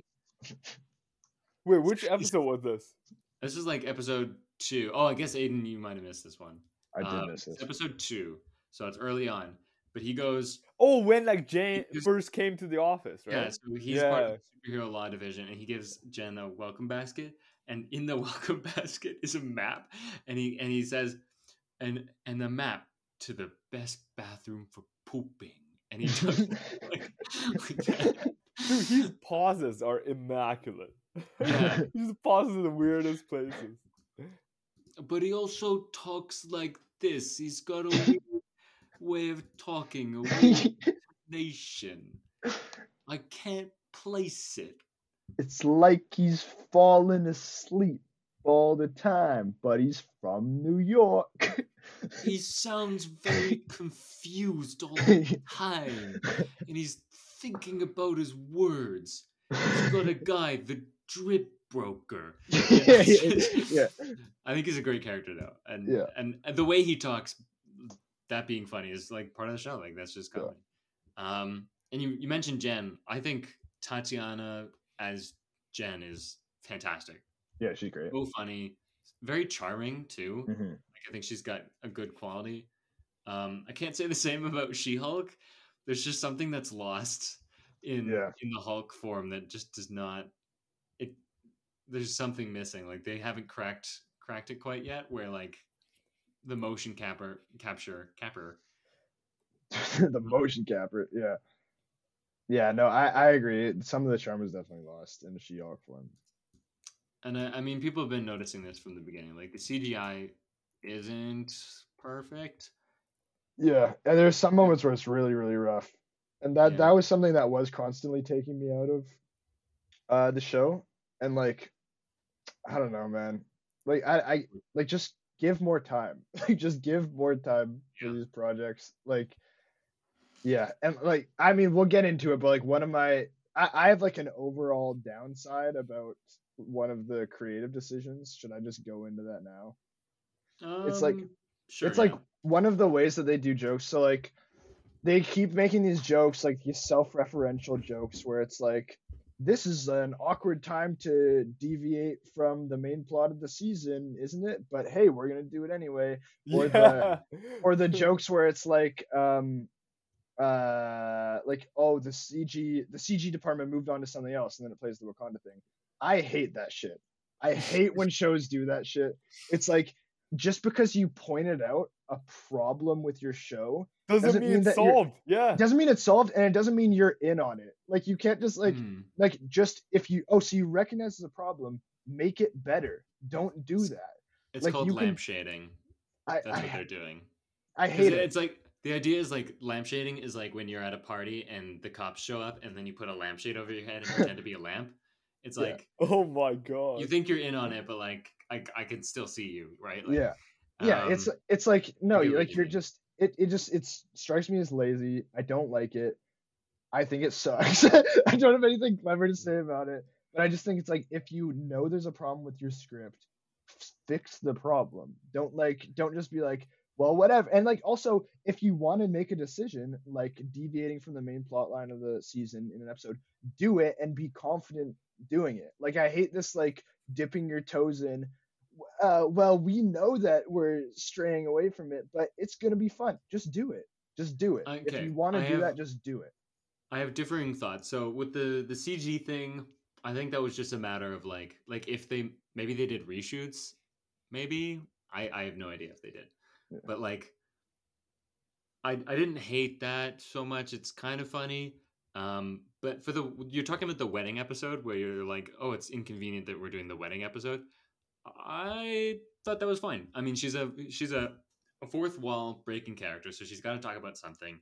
And I like that they know that the fans are going to be like, come on, where's the Daredevil episode? Because Daredevil's in the show, and they know that fans are going to be super impatient about it. And I kind of like that they're like toying with those guys who cannot wait for like they're only watching for Daredevil. Yeah, it's see, like, that's not what the show is. So I don't down. mind that, but when it's like when they're recognizing like what could be construed as like a potential problem, and then they're like trying to cover their bases, it's like either believe in the decision you're making and don't like try to cushion the blow, or just fix it if it's bad. Yeah, I agree. I think like when it's commenting on the actual plot of the show, it's fine. It's like, oh, I know you guys are excited to see Wong. Oh, you guys are, and like, or like stuff at the end is like, we're out of CGI budget, so can you just like transform out of the shot so we can save money? Like that's all fine. I thought that was fine. That was fine. That was fine. But you think like able to just like commenting on, oh yeah, like I know we have issues, but like, hey, we're talking about it, so it's fine. It does not make it fine. I agree. Like when it comes to these things, I think instead of addressing it in a way that's using these problems as sort of a comedic opportunity, they should just outright fix them so it's a better show overall. Yeah. And I mean, She-Hulk's not a perfect show. There were some instances where, just like the filmmaking, I was like, why did you do that? And sometimes it's like editing, and I think some of the worst things are just editing and what they choose to do. So there was one shot, Aidan, you definitely didn't see this one. I think it's in episode 2, where it's like Jen's at the bar and she's just been hired for the job after looking for a new job after she was fired for being She-Hulk. Now she's been hired for being She-Hulk. And so she's at the lawyer bar, which is funny. That's a funny thing. And she's been hired. The guy walks away and she turns to the bartender and she says, Jen Walters is back, baby. But we don't see her face. Like she's turned to the bar and we're in the wide shot and you're just looking at the bartender. Look at her and he just shakes his head like this. And I think also her head moves in a different way. Like it doesn't fit what she's saying. So it's clearly ADR. That's what I'm getting at. It's very clearly ADR, so you don't show her face because it's not what she's saying. But like it's so sloppy, like it looks terrible. What is ADR? Additional dialogue replacement or something. Thank you, Aidan. It's when you re-record lines in post and you just put them over a scene so that the lines where we don't see her mouth move, so like we don't need to worry about the lip sync. It's a quote unquote clever fix, but it never looks very good. Okay. And there's a couple times they do this. They do that in the show. It's to avoid reshoots, right? You don't want to have to reshoot. It's much easier to do ADR. Yeah.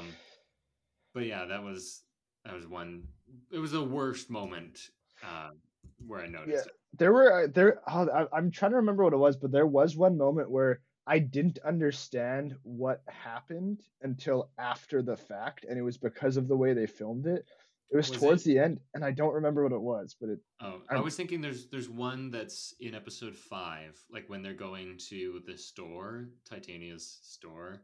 There's like a weird moment before they enter. Something's weird about that. And there's also one that's, well, okay, it was kind of built to be like this, but there's that shot in episode 7, Peter, where it's She-Hulk and Abomination walking around on the grounds, and it's a wide shot and zooming out, and like I didn't like that shot very much.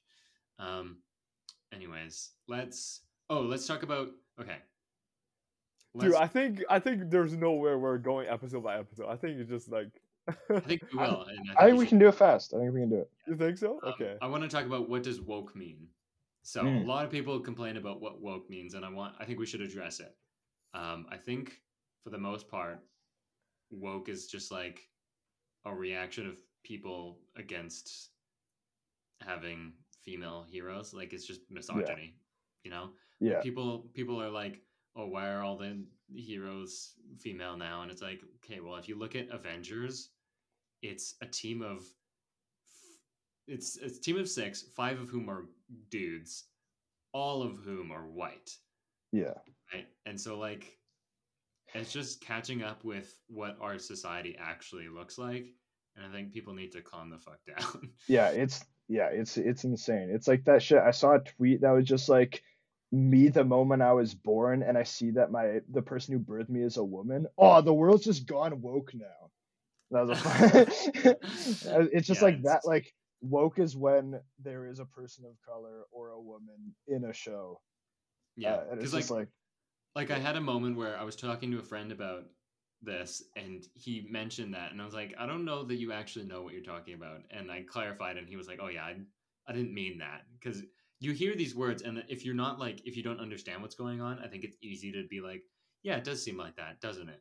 yeah. But I think let's just be clear, like it's just people who are upset that they're I think it's like attachment issues, really. It's people who are upset that their favorite characters are gone for one reason or another. You know, like Tony Stark dies, Cap gets old, and they're going to be replaced, and they don't like that they're being replaced, and they're kind of like attacking it for a different reason. Maybe I don't know. I There's think also I think 20 it's also like misogynist, like yeah. I think it's more like it's like and the shows tries like pokes fun at the culture itself with like the Reddit/4chan intelligentsia I think it's thing, great that it does that. and I think it does a pretty good job of it. Like I think like yeah, I it the show is, to be fair, trying to make points about misogyny in Absolutely. specifically represented in media, but it's never like one of the big problems people had was just like, oh, like Jen fucking shows up Hulk or whatever in the beginning,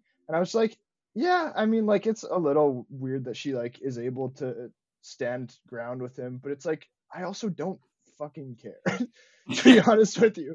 Like, No, I rewatched that episode, and I don't think that's what happened. I think what happens is the Hulk knows how to control his powers, and She-Hulk just took off the training wheels, and so she's going like full strength, yeah, and he's operating at like 70 or 50. Like, okay, think about like you got like your mentor, and he's trying to show a child how to use not that Jen is a child, but like she doesn't know how her powers work, right? right, So he's like, this is how you do it, and he does it at like 50%. Like you might like if you're training a child how to right, use a bicycle, you're not going full speed and going, hey, catch up, yeah, right? Like you operate at a lower level, and so then Jen is like, oh, that's so easy because she's arrogant, and so right, she you know, does it as hard as she can. And then with the boulder toss, for example, right? And then Hulk is like, he gets a little mad because he's like, okay, well, I can, like, you're showing off. Well, guess what? And he picks up a huge boulder and he throws it further than Jen could, right? So yeah, it's right, not that Jen is more powerful, you know? So I think people yeah, were misreading certain scenes. yeah, Also, oh, there was that scene where she's doing the yoga thing and she's like, doing yeah, crazy yoga things. That was a moment where I was like, okay, that's stupid. yeah. That's a little too far for my imagination, but whatever. That's a small thing. Yeah. All right. Were you did you have any other thoughts about that? No, yeah, I agree with you there. Where it's like there were like little moments where I was like, okay, maybe not, but like you fucking suck if like you just are obsessing over that. Yeah. Like that's all I have to say. Yeah. You just fucking suck, man. Yeah. But now we're gonna go episode by episode. We're gonna try and keep it brief as much as we can. Let's start with episode 1, the quote unquote pilot. First of all, let's talk about so this was announced right when it aired, but apparently this was supposed to be episode 8.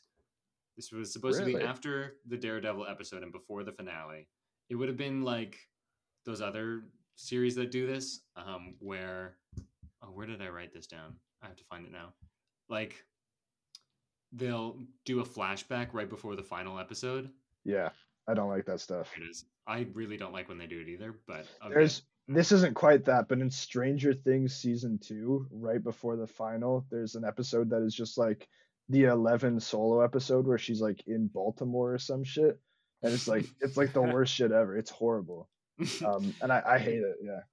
Okay, I found my note on this. So, other shows have done it. Ms. Marvel, the penultimate one, I think, is the flashback to her grandparents and all that. Moon Knight, the penultimate, is like going to his past. I think it works for that show, to be honest. Yeah. WandaVision, the penultimate one, is the flashback, like, here's what's happening. And it's kind of like you've gotten into a pattern where you're holding all these secrets. Like, there's clearly stuff going on, and then you release it right before the finale, and then the finale makes sense. Yeah. And it does get a little annoying. That being said, I think the episode they released as episode 1 is really strange as a pilot for the show. Because it's not what the show is at all. No, it's like, so a pilot is supposed to show what the show is supposed to be like. Yeah. And this show is a lawyer comedy, and there's no lawyering in the first episode. Yeah. Clearly, the second episode, which was supposed to be the pilot, operates as a pilot, and it works as a pilot. It's not the most interesting episode.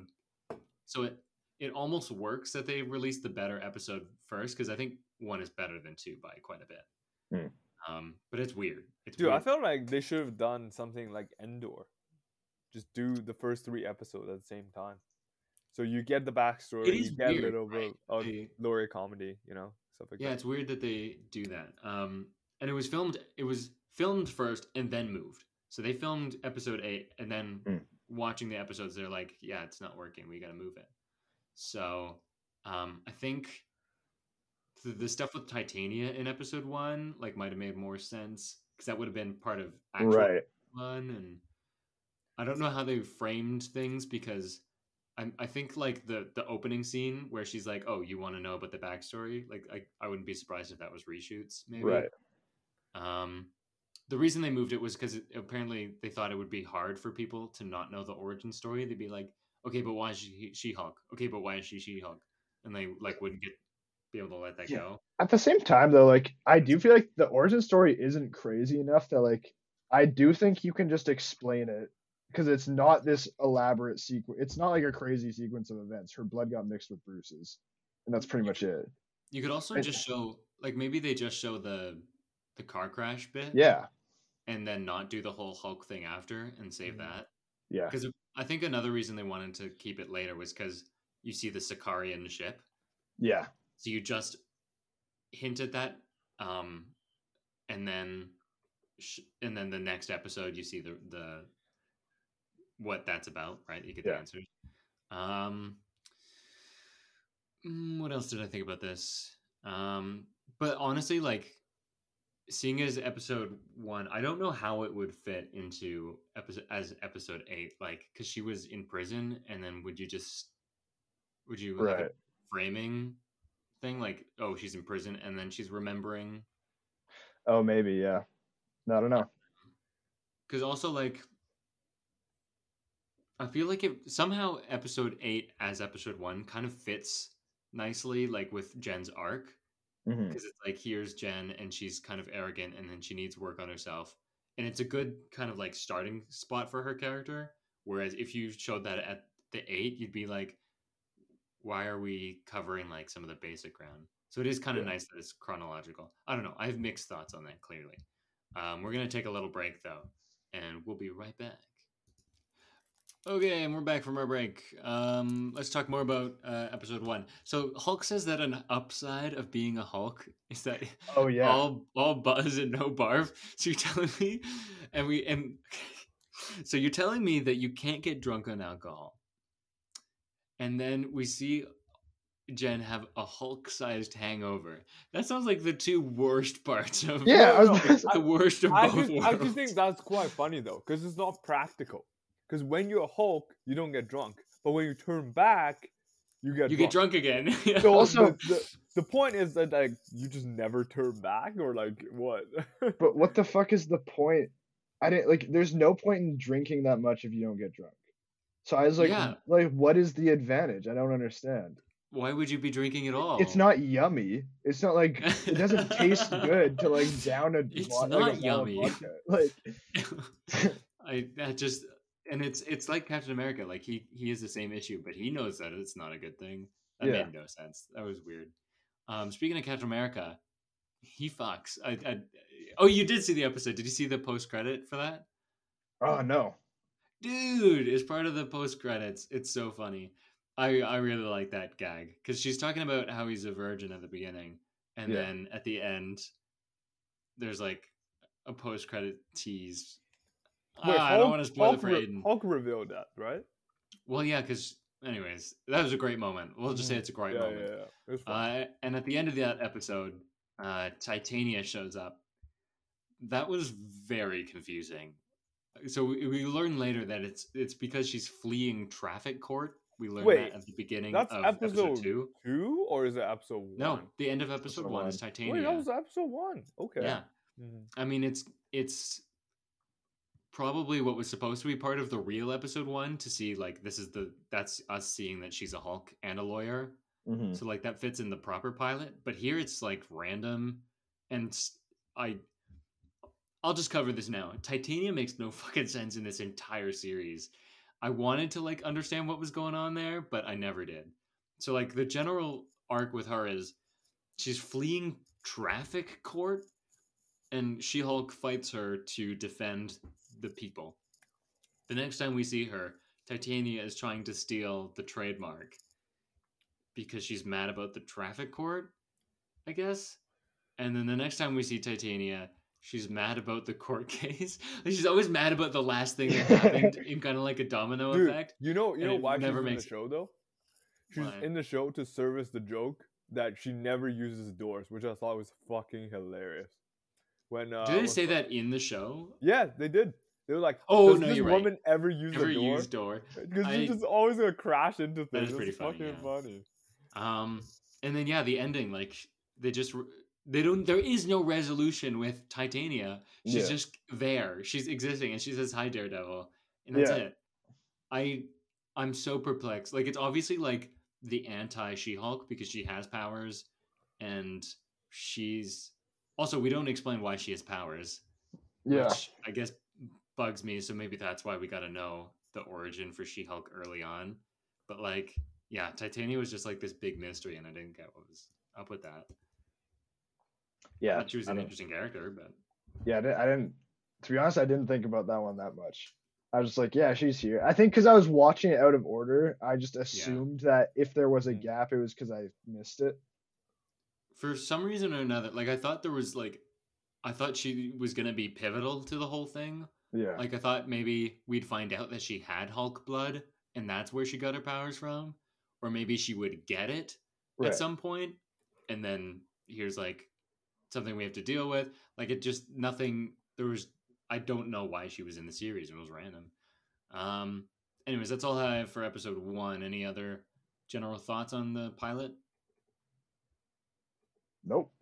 Okay, cool. There were some good jokes in there. There's some good jokes. Like the air horn was kind of funny. Actually, there's that one shot. There's that one shot where the air horn comes in slowly, and I was like, "This is like supposed to be that shot that I love," but it didn't work. It was too fast. I watched it over again, and I was like, I think the issue is he moves it in too quickly, so it's not slow enough. I'm very particular about that. But yeah, I think honestly, like that was one of the better episodes in hindsight. Yeah, it wasn't bad. And then episode 2 happens, and that's the real pilot, and that episode kind of stinks, if I'm being honest. Like nothing really happens. It's just set up for the series, and like it's important that happens. Usually at the beginning of the series, but I don't know. Like it's not really funny, and it's just kind of like sad because Jen is like living at her parents' place and fired, and she's trying to find a job. And I don't know. It's not any of what the show's good at. Wait, what happened at the end of episode 2? She's got the abomination case. And she's given the case. Oh, right.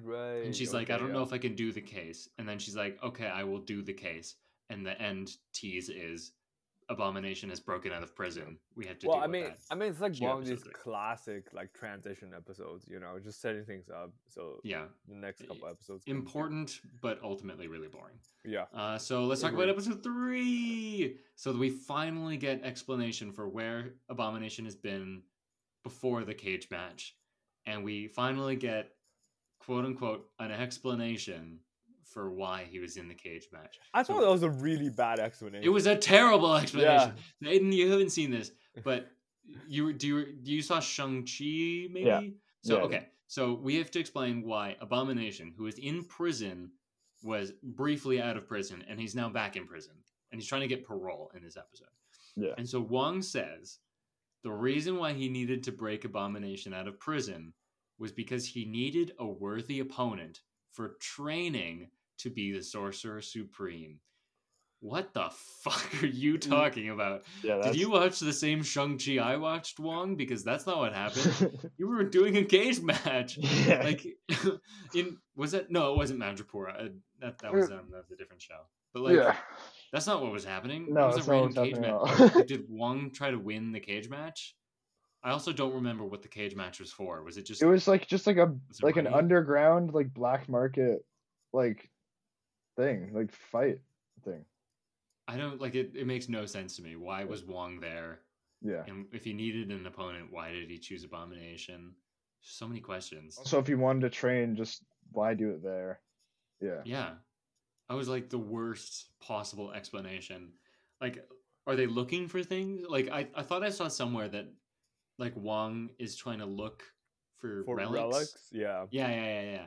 And so he was trying to get the 10 rings maybe. And he was enlisting Abomination in help for that, because I've heard that like relics are going to be important for this saga, and I don't know how that'll play into things, but so far we've had 2, which is pretty important. Are relics something they've mentioned, or is that just it's what just something they are? That's come up. Okay. So that's what they're calling, like the internet is calling, there were 10 rings and Kamala's bracelet, or what you call it? Not a bracelet. Bangle, yes. Bangles, yeah. So we've already had 2 relics that kind of are similar, right? They're golden-y metal things with magic-y things. Great discussion. And at the end of Shang-Chi, like Wong is like, or Wong and Captain Marvel and Hulk are like, these things aren't of our world. Anyways, that's not She-Hulk. We'll see where that all goes. But She-Hulk episode 3. That's the Thirst Trap book one. I thought that was really funny. We get Megan Thee Stallion. I don't know why people are complaining so much about that. That was. I saw that clip on Twitter and I was like, yeah. It's just a very random crossover. You know, you don't expect it. Is it like kind of cringe funny? A little bit, but I thought it worked. I thought it was funny, and I liked her appearance like in the court case, like during the episode, a little bit better. Like basically the gist of episode 3 is there's an Asgardian light elf that's impersonating Megan Thee Stallion, and so she like frauded a guy who was dating who he thought was Megan Thee Stallion, and that's what the court case is about. And you don't see Megan Thee Stallion until the court case is won, and then she's in like the audience of the court case, and she's like, "That's right, there's only one Megan Thee Stallion," and she does that thing. The thing that was funny. Does, And then the end credit scene is her, and like it makes sense in the scene. Like they're happy that She-Hulk is signing her as a client, and then they start dancing, and it's funny. I like that. Okay. They were people twerking. need to lighten up. People need to lighten up. People are really hating. People are eating that up on Twitter, and I was just like, so. It's like, I believe this is what the MCU is coming to. Shut the fuck up. Like, who cares? Like, calm down. If you didn't like it, that's fine. But just like, like, don't watch it. Like, Anyways, that was really silly. Also in that episode, we meet the Wrecking Crew. I have thoughts. Dude, nothing happened. Yeah. I know who the Wrecking Crew are, like from seeing other things, and they have these like fun, colorful costumes, and I'm not a fan of the MCU look of them. Rendition? I think it looks weird. They're just like wearing like random civilian clothes with some Asgardian weapons and stuff. Basically, and like it's whatever. That's a small thing, but and then also one other thing from that episode, like they try to get her blood for the thing, and one of the guys says, "Yeah, I couldn't pierce through her nasty green skin," and I was like, "Why didn't you just say her skin?" Like it's what so. This speaks to a wider point of like a tendency sometimes for the show to like overwrite the comedy, or like it's not like how people talk, it's a lot of adjectives. Yeah. like I couldn't pierce her nasty green skin.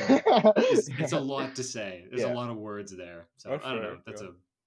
That's a whatever thing. Moving on to episode 4. This is the first one you watched, I think, Aidan? It is well, technically I watched part of 8 first, but Oh, right. Yeah. This is the first one that I fully watched. Yeah. This was the first episode that I watched and said, I understand what the show is about, and this show is great. This is the first like really good, solid episode that was doing what it was supposed to do, I think. Mm-hmm. So like the whole Donnie Blaze thing was funny. Madison, Yeah. great new character, so Yeah. funny. There's an 103-year-old dude in that episode. Yeah. Cornelius is 103 years old in real life. He was Really? born in 1919. That's crazy. Jeez, bro. It's insane. Anyways, he's great. I just love that episode so much. If you're like not sure about She-Hulk, like I think that's the first episode you should watch. That's what I was recommending to people because I was like, all the other ones you might be on the fence, but like that one's solid. Yeah, dude. And also, it's like one of the episodes where like they really showcase what the show is trying to do. Yeah, with the Marvel stuff. Because like Wong typically is like, he's sort of goofy. He's always roasting Doctor Strange, but then in this one, he's just completely goof mode. He's having fun with Madison, and that was really fun. Yeah, and he's like watching The Sopranos. Like I thought that was really funny. And then there's the post-credit scene for that episode. Have you seen that one, Aidan? Yeah, I saw that. Yeah, where she's just like asking him all the drinks he's had in his life. That's funny. That's so good. They also name drop Winnipeg, Canada. Yeah, they did. The guy's like, he was like, officer, the baby stroller hit me, and that's how I got a lifetime ban from Winnipeg, Canada. I feel like they name drop Winnipeg in comedy series, like if it runs long enough. So The Office goes there. It's always named as like just a random. Yeah. It's always supposed to be like the random place that you have that you probably haven't heard of. Yeah. No, like you've probably like heard of it. Right, yeah. Because it's big enough to be, but like it's so random and it's Canada. I don't know. Like it comes up a surprising amount, I find. Yeah. I feel like that exact reference happens a lot where it's like, I was in Winnipeg, Canada. Like, yeah. It's always Winnipeg, Canada. Because no one knows. No one knows what Manitoba is. So I think they mention it in Series of Unfortunate Events, the Netflix one. Oh yeah, I think they mentioned it there too. And I think when I saw that, I was like, man, even then I was like, man, I've heard it so many times in comedy shows. Anyways, that's all.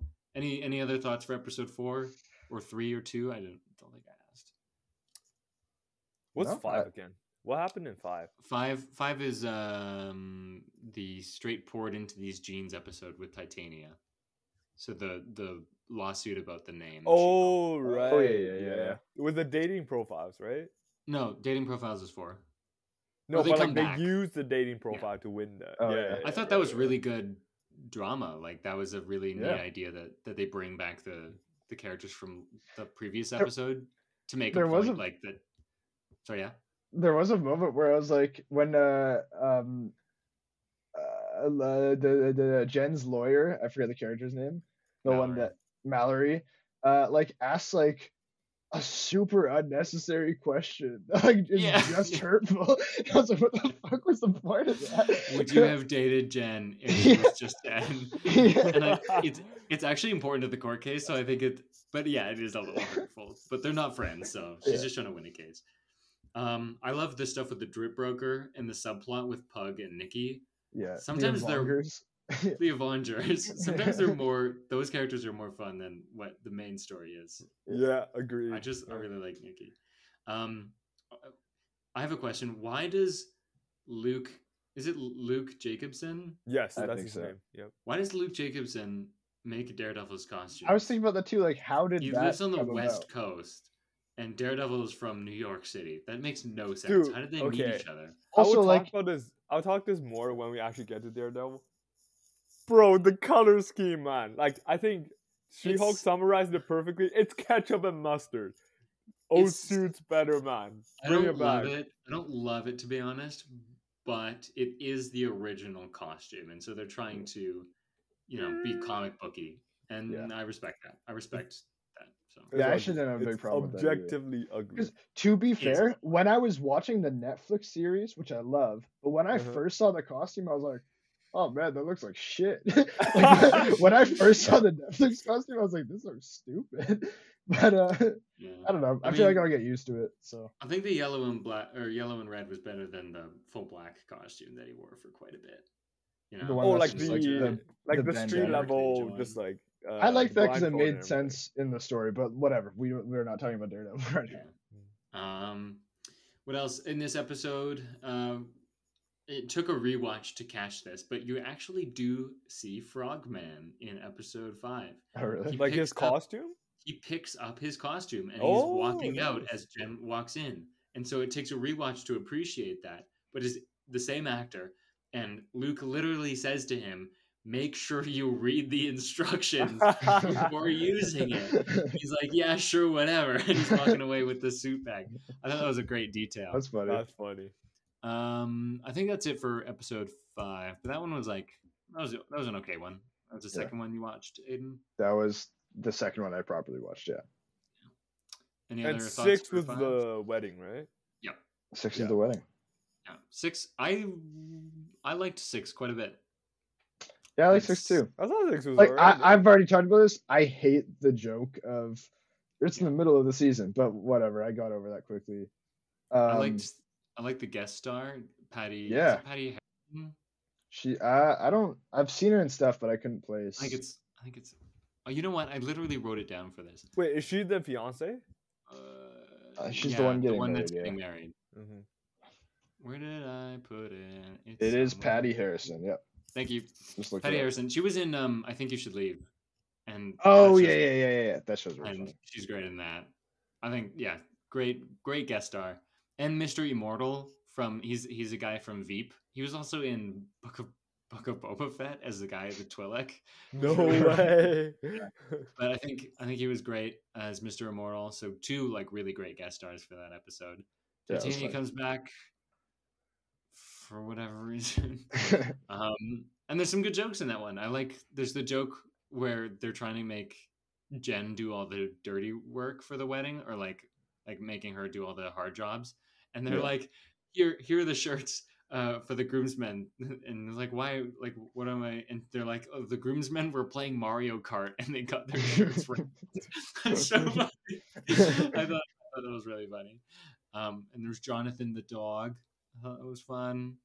And then there's the fight to Electric Boogaloo, or it's Electric Boogie Woogie Woogie. Yeah. It's Electric Boogie. Sorry, that's what the song is called. Electric Boogaloo. Yeah, it's something different. Yeah, I just thought like solid episode. Yeah. Thoughts on that one? I thought that was solid too.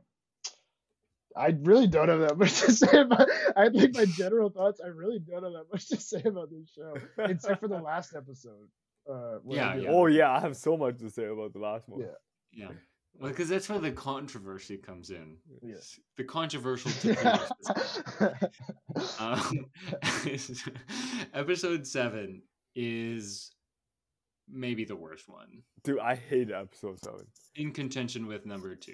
Like, So, it doesn't make sense to exist. There's a couple of problems with You it. take it out, it makes sense. fine. Yeah. It makes sense because I don't it's think important. so. It's important for Jen's journey, because this is like your all is lost Dark Night of the Soul thing, where she's got to, like, this is the low point. She's feeling really shitty because she's been ghosted, and she has to work her way up for Act 3. If you think of the series as like a movie chopped up, which it doesn't do that, thank goodness, but like kind of like a series arc should act kind of like a movie. Anyways. Sure, yeah. So I don't like that there's a tonal shift from the main thing. It's like how the pilot is so different. Mhm. This episode there's no lawyering. It's not very funny either. Like, a lot of it is, there's like 3 pop song montages in that episode too. It's really annoying after the first one. It's like, okay, I get it. And I mean, the guys who were in the retreat were like hit or miss, I think. The whole Manbull thing, exactly, yeah. Manbull thing and Elegui, I don't know how to say anything. Those guys I didn't think were funny. to be honest. I liked when the Spanish guy said, he's like, "Oh, I'm Spanish," and someone else in the circle goes, "Spanish isn't an ethnicity; it's a language." And he goes, "You've never heard of Spain?" That was great. Porcupine, I wanted to think was funny because I know that that's a character. I've heard of him before, but it wasn't really funny. I think the funniest character of the group was Saracen, the vampire, or the guy who thinks he's a vampire. Peter doesn't seem to think so, apparently. I just think that episode is just very out of place. I don't really like it. But like Saracen, I think was really funny because he's a guy who thinks he's a vampire, I guess. But we know vampires exist. So like, I don't know how that works. I could look up what he looks anyways, like. Two of the lines that I thought were so funny were, he's trying to figure out why, like the group is trying to figure out why the guy ghosted Jen, and they're like, oh, maybe this, and Saracen is like, maybe he wanted your blood. And then someone else goes, not everybody's your dad. Which is like, what? What's going on there? And also, it's so funny because he's right, too, because it turns out he did want her blood. So I love that Saracen turned out to be right in that case. This is the wedding guy they're talking about? No. This is a character who's only in episode 7, and he's mentioned in the finale, but he's not seen. Well, no, he was the wedding guy. They met during the wedding. No, Saracen is a vampire. Oh no, we're talking about the guy who was in the wedding. Exactly, so Josh in the wedding episode. Oh, okay, yeah, it's that guy though. He ghosts Jen. Okay, yeah. It turns out later actually at the very early on at the end of episode 7 we learn that he tried to steal her blood for intelligentsia because he was hired, right? And so they're trying to figure out why he ghosted her. Anyways, so yeah, that's one great line from Saracen. Another one is like they're like, you know what? Jen is good too. You know, it's not just She-Hulk. Jen is good. And everyone's like, yeah, Jen's good. And Saracen says, yeah, Jen is pretty damn great and tasty. And they're like, Saracen. I love it. I love that. He's a funny character. Then we get episode 8. Dude, episode 8 was hilarious. I loved episode 8. You like episode 8? Okay. You go, Peter. Okay, so I think Daredevil as a character is like a very serious character because like on one side he's religious, and then on the other side he has to fight through all these adversities, like adversaries, adversaries as well. Well, I mean, I'm talking about like adversity too. Yeah, because adversities and adversaries. Oh, there's both. Sorry, him being like just like I don't know what Daredevil is in this universe, but like if we're looking at the Netflix background, he's like a fresh lawyer. He needs to he finds out that his power in the legal system cannot fight off these crimes, so he has to dress up as the Daredevil and fight off these crimes himself. He doesn't really have like super power per se. He just has like so like he's like a very like life is tough. Life is tough for him, and we don't really get that many opportunities to see him in sort of like a lighthearted scenario and setting. And I think She-Hulk offered the perfect platform for him to be a little goofy and a little fun. And I think Charlie Cox really sort of he played with that and he rode with it so well. It's like from 1 second from this like devil of a house kitchen, like where's Fisk? I gotta find Fisk. To like this, like, oh yeah, I'm hunting this guy Leapfrog. He just he just abducted my tailor. I think some people might find this shift too drastic and too sudden, but I really loved it because I know we don't get to see this very often, and I treasure every minute of that. Yeah, for me, I'm a huge fan of the Netflix Daredevil series. I love that show so much. So when I first saw it, I was a little bit like, man, this isn't what I want. But like, I don't know. I think that's just my bias of liking that show so much. I think that it's integrated well. I think it makes sense within the show the way he is. I think it still felt like the character, definitely. And I agree. I think Charlie Cox did a great job of like playing like a slightly different version of the character. I like and again, like it was little things where it was like, because I like the show so much, they like referenced the hallway scene the Yeah. multiple They hallway scenes. did, yeah, And yeah, then that but too, yeah. but then She-Hulk just comes in and I was like, okay, man, like I want to see. That's not what I want to see. But That's still his that's moment, like bro. that's He's not gonna really. get- It's not He's really a getting problem an with 18. the show. Yeah, he's Yeah, getting exactly. an 18 episode series. It's You'll get She-Hulk. your hallway fights. It's She-Hulk. hopefully. It's She-Hulk show, and like so it's not actually like a problem with it, but it was just like because I like the show so much, I couldn't like settle into it a little bit, but I thought it was fine. And I thought I know you didn't, Alex, but I thought Leapfrog was very funny. I thought Ribbit and Rip It was really really funny. I'll get into that. Okay, but as far as Daredevil goes, I'm happy with how he was portrayed. I think it's pretty well the same character as he was in the other one because he was funny. He was like not maybe a little cocky. Like he would say some like cocky lines. I feel like he's just the main difference. He feels like he's carrying less of a burden constantly in this show, and that's the only real difference. Yeah. Agreed. Otherwise, like he's the same dude. And like Daredevil fucks. Like he's a bit of he sleeps around. that hasn't changed. He does that in the Netflix show too, to be fair. So. Yeah, exactly. So like that's not different. Yeah. I didn't love everything about Daredevil. So there's that one line where he says he's lying. Don't ask me how I know. I just know. And I'm like, okay, shut up. Like I think it's this idea of like he has to be funny in the comedy series, but the jokes are often things that would reveal that he's Daredevil.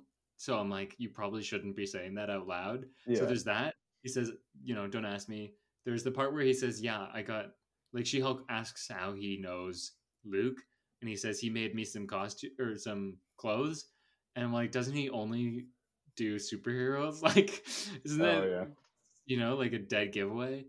I don't know. That was like some. Oh, okay. Actually, like I do have one complaint. I hated how Matt didn't give a fuck about his secret identity at all during the show. Oh, I agree. I didn't like that either. Yeah. It's a little, and this, that. But the Walk of Shame is fun. I thought that was fun. Yeah, that was hilarious. But let's. Oh, and also, sorry. While we're on this topic, I have been hearing that the Netflix shows are more or less in canon. Really? Oh, really? Which is kind of shocking. Like it sounds like it's a soft reboot, so I'm sure they'll ignore details they don't want to include. Wait, but like Karen Page coming back? They happened. Foggy Nelson. I think most of the cast is coming back. Yo, that's sick. I heard something about Karen not being back. I think I read that somewhere. No, I think people ask, and she says I haven't heard anything, but like, okay, it's like that. That would suck if she wasn't back. I think almost everybody's coming back. Probably not Iron Fist, but John Berthnall, Christian. Is it Christian Ritter? Yeah, Christian Ritter. I'm Mike Coulter.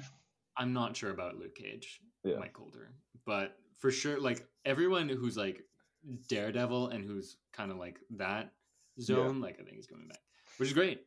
Oh, except I don't think Elektra or Bullseye are coming back. I think those man. They were good. Bullseye was so good. I love Bullseye. Oh my god! Yeah. And the way season 3 ends, I'll get derailed, but yeah. Anyways, I'll talk about Leapfrog. I didn't like Leapfrog. It's that particular, like he's Deadpool. Leapfrog is Deadpool. Because he was like dumber. A little bit. And like, dude, Deadpool's actually good at his job though. Like Leapfrog is just goofy. He's just a fun, silly character. I know. For whatever his thing didn't work for me. He was just a little too stupid and over the top. Too stupid. No, I like. He's too stupid. Fair. There's not a lot. There's a couple of Wolverine episodes in this show. Did you catch them? So in this episode, actually, Aidan, you probably didn't see it. In this episode, Nikki jumps out from behind a wall and she's got like makeup things between her fingers, and she jumps out and goes, we got to do some like makeup, but she's like using them like Wolverine claws. Oh yeah. But that was wasn't that for the wedding thing? No, that was this episode. What was this episode? I know. Wait, for what though? It's for the gala. It's for the gala. Oh, at the end. Yes. It was weird that this episode doesn't end with the Daredevil stuff. Mm-hmm. I think she was very on the note. Like she was like, "Oh, this show isn't done." Yeah. I was like, "Yeah, it is weird. How much time do we have?" Like checking my watch, like we're doing this now? Okay, sure. I think it ended on a better note though. Like I think that's a good cliffhanger for the episode. Like True, that yeah. she got angry and then she's locked up. Oh, but sorry, the Wolverine thing. There's also like she's looking at like a web page, like top 10 things to do instead of your day job, like after she's fired in episode 2. And like the first thing is like become a mascot for a Swedish village. Do you remember this, Peter? No, Okay, don't it's episode 2, remember. whatever. Yeah. And on the side are like recommended articles, and one of them is man fights bar with metal claws or something. Oh, So nice. Wolverine's around. We're acknowledging it. Also, they mentioned what happened in Eternals. That's another one of the related links. Oh yeah. Anyways, let's talk about that finale. It starts off with a 70s intro, which I loved. Like it's a riff off the The other Hulk show. Incredible show. I love that. I love when they do that in general, like any show. But I vibe I with kind of like didn't get why. Like I thought that was gonna like be significant. Fair enough. And I was like, it had no purpose. They just but did it. It's cool. I like shot for shot recreations. Yeah, I didn't have a problem. I read somewhere that I think that they didn't actually even recreate some of it. I think they comped her in to the intro for a lot of it. Fair. Yeah, and then she's in jail and she gets the inhibitor, which is I think is an interesting moment. I don't really have any bits for like most of the episode. It's all the things I have to talk about are from the end. Yeah. So, really, from the end, like I have a lot to say about the Kevin stuff. That's part of the end. Yeah. Because I'm skipping the beginning. Fuck. Goddamn, Peter. Just kidding. We end up in the sweat. No, not the sweat lodge. The lodge from the retreat again. I liked how that came together. By the way, how she goes to the abomination retreat and they're at the intelligentsia meeting and like didn't put 2 and 2 together that they're in the same spot. I thought that was clever. Yeah. Although something I was confused about was like, does Abomination like know what these guys are about? Like, or is he just does he just think it's like a motivational thing? Like, I was confused by that. Yeah, I wasn't sure about that on first watch, but rewatching it, it's clear that he doesn't know what it's about because he's talking like in generic kind of language. So like this could have been about anything. So I think he just does like he's hired to talk about things, and so he's got like his script, and it doesn't really matter what it's about. So I think Abomination's a nice guy. I think he's an okay dude. So I wasn't sure at the beginning. I was like, is he like playing us like in episode 3? I was like, I don't know if he's gonna be good, but it seems like he's fine. And then I love that moment where all the players show up and then it's like, wait, what's going on? So Abomination turns and Hulk's there and Titania's there and the other guy's a Hulk and she's like, what the fuck is this? Yeah. What is this? Yeah. So I thought that was really clever and then what they end up doing with it. But we're going to take this step by step. So first off, we cut to the Disney Plus screen. Hilarious. I thought that was so funny. You did not work for me. No. I didn't love that. I understand that like from like the little bit of reading I did, I get that that's what like She-Hulk is. Like you know what I mean? I understand it's like supposed to be fourth wall break, blah blah blah, all that stuff. I don't know. I didn't like. Yeah, I mean we'll get into it, but like this whole sequence I didn't like. This whole thing that happened. Interesting. From this point on, I didn't like it. I know that she's a fourth wall breaker, and like sometimes fourth wall breakers will like interact with the comic itself, and they'll like tear up panels kind of thing. So I thought it was funny, and I'll get into like more of like should they have done it or not kind of thing later. But just cutting to the Disney Plus screen, I thought was really funny. What I didn't like about that moment though is that she says in an off-screen line, she says, "I'm gonna remove this inhibitor," and I was like, that seems like a really important thing that we see. Yeah. And you just kind of like ADR'd that bit. Like that should have been a moment, right? Like where because the whole she's struggling with the two identities, and then now you're telling me like she just resolves that off screen. I was really upset about that. Yeah. Anyways, so she does that, and then she jumps into the Assembled project, which I think is so funny. Even if you don't like it, I liked it. She walks into the She-Hulk writers' room, which is pretty funny. Apparently, they hired people to like who looked like the actual writers. Oh, what? Really? That's interesting. That's funny. One of the main people who talks is a lookalike for Jessica Gao. And also Jessica Gao is in the room, so there's two people who look pretty similar. And so they're like sitting across from each other because that's the real one in there as well. But she doesn't talk. That was interesting. And then, but the better part is coming up. I like that she has to sign an NDA when she's in the. That was funny. I like that. Yeah, that was a funny joke. It's a real receptionist there. Yeah, and then we have to talk about Kevin. We need to talk about Kevin. Yeah. Hey, the prophecy. Yeah. That bit was spoiled for me in subtitles, and I will never forgive subtitles for that. Yeah, because it says something Kevin, like the writers in the writers' room are talking about Kevin. Kevin instead of Kevin. It's an acronym, and I'm like, oh man, that's gonna be a good joke, isn't it? Oh, fuck.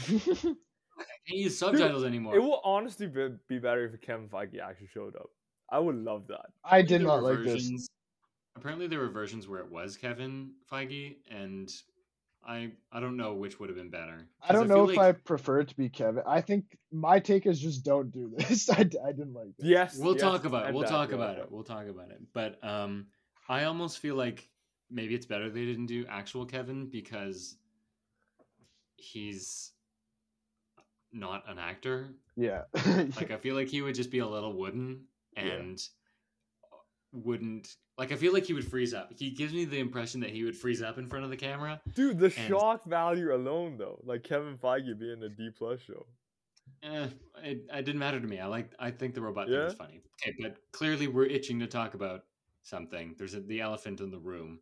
Was this a good finale for this show? Okay. Was the whole Kevin thing a good? Not joke. Like, was it a good plot point? Like, was this should they have done it this way? Okay. You guys seem to have thoughts. I'm gonna let you go first because you guys are scaring me a little bit. Yeah. So I think this will work if it's not a finale. Like, I think it's a nice little tangent that they can go off on. But the fact that the stuff before, like, she went into like this fourth wall in the real world stuff, and then the stuff that she immediately came back to, like, there was a huge disconnect there. It's like, oh, remove this, remove that. It's like, okay, but you got to give us a logical explanation of why these things are happening. Because, like, us, the audience, like, as much as, like, this fun little tangent is, like, funny, it does not make sense for this to conclude a 9-episode long show. Like, we've been waiting for the finale, but the finale is literally the main character altering the ending based on her likes and dislikes. It's like, oh yeah, the Daredevil can come back because I want to talk to him again.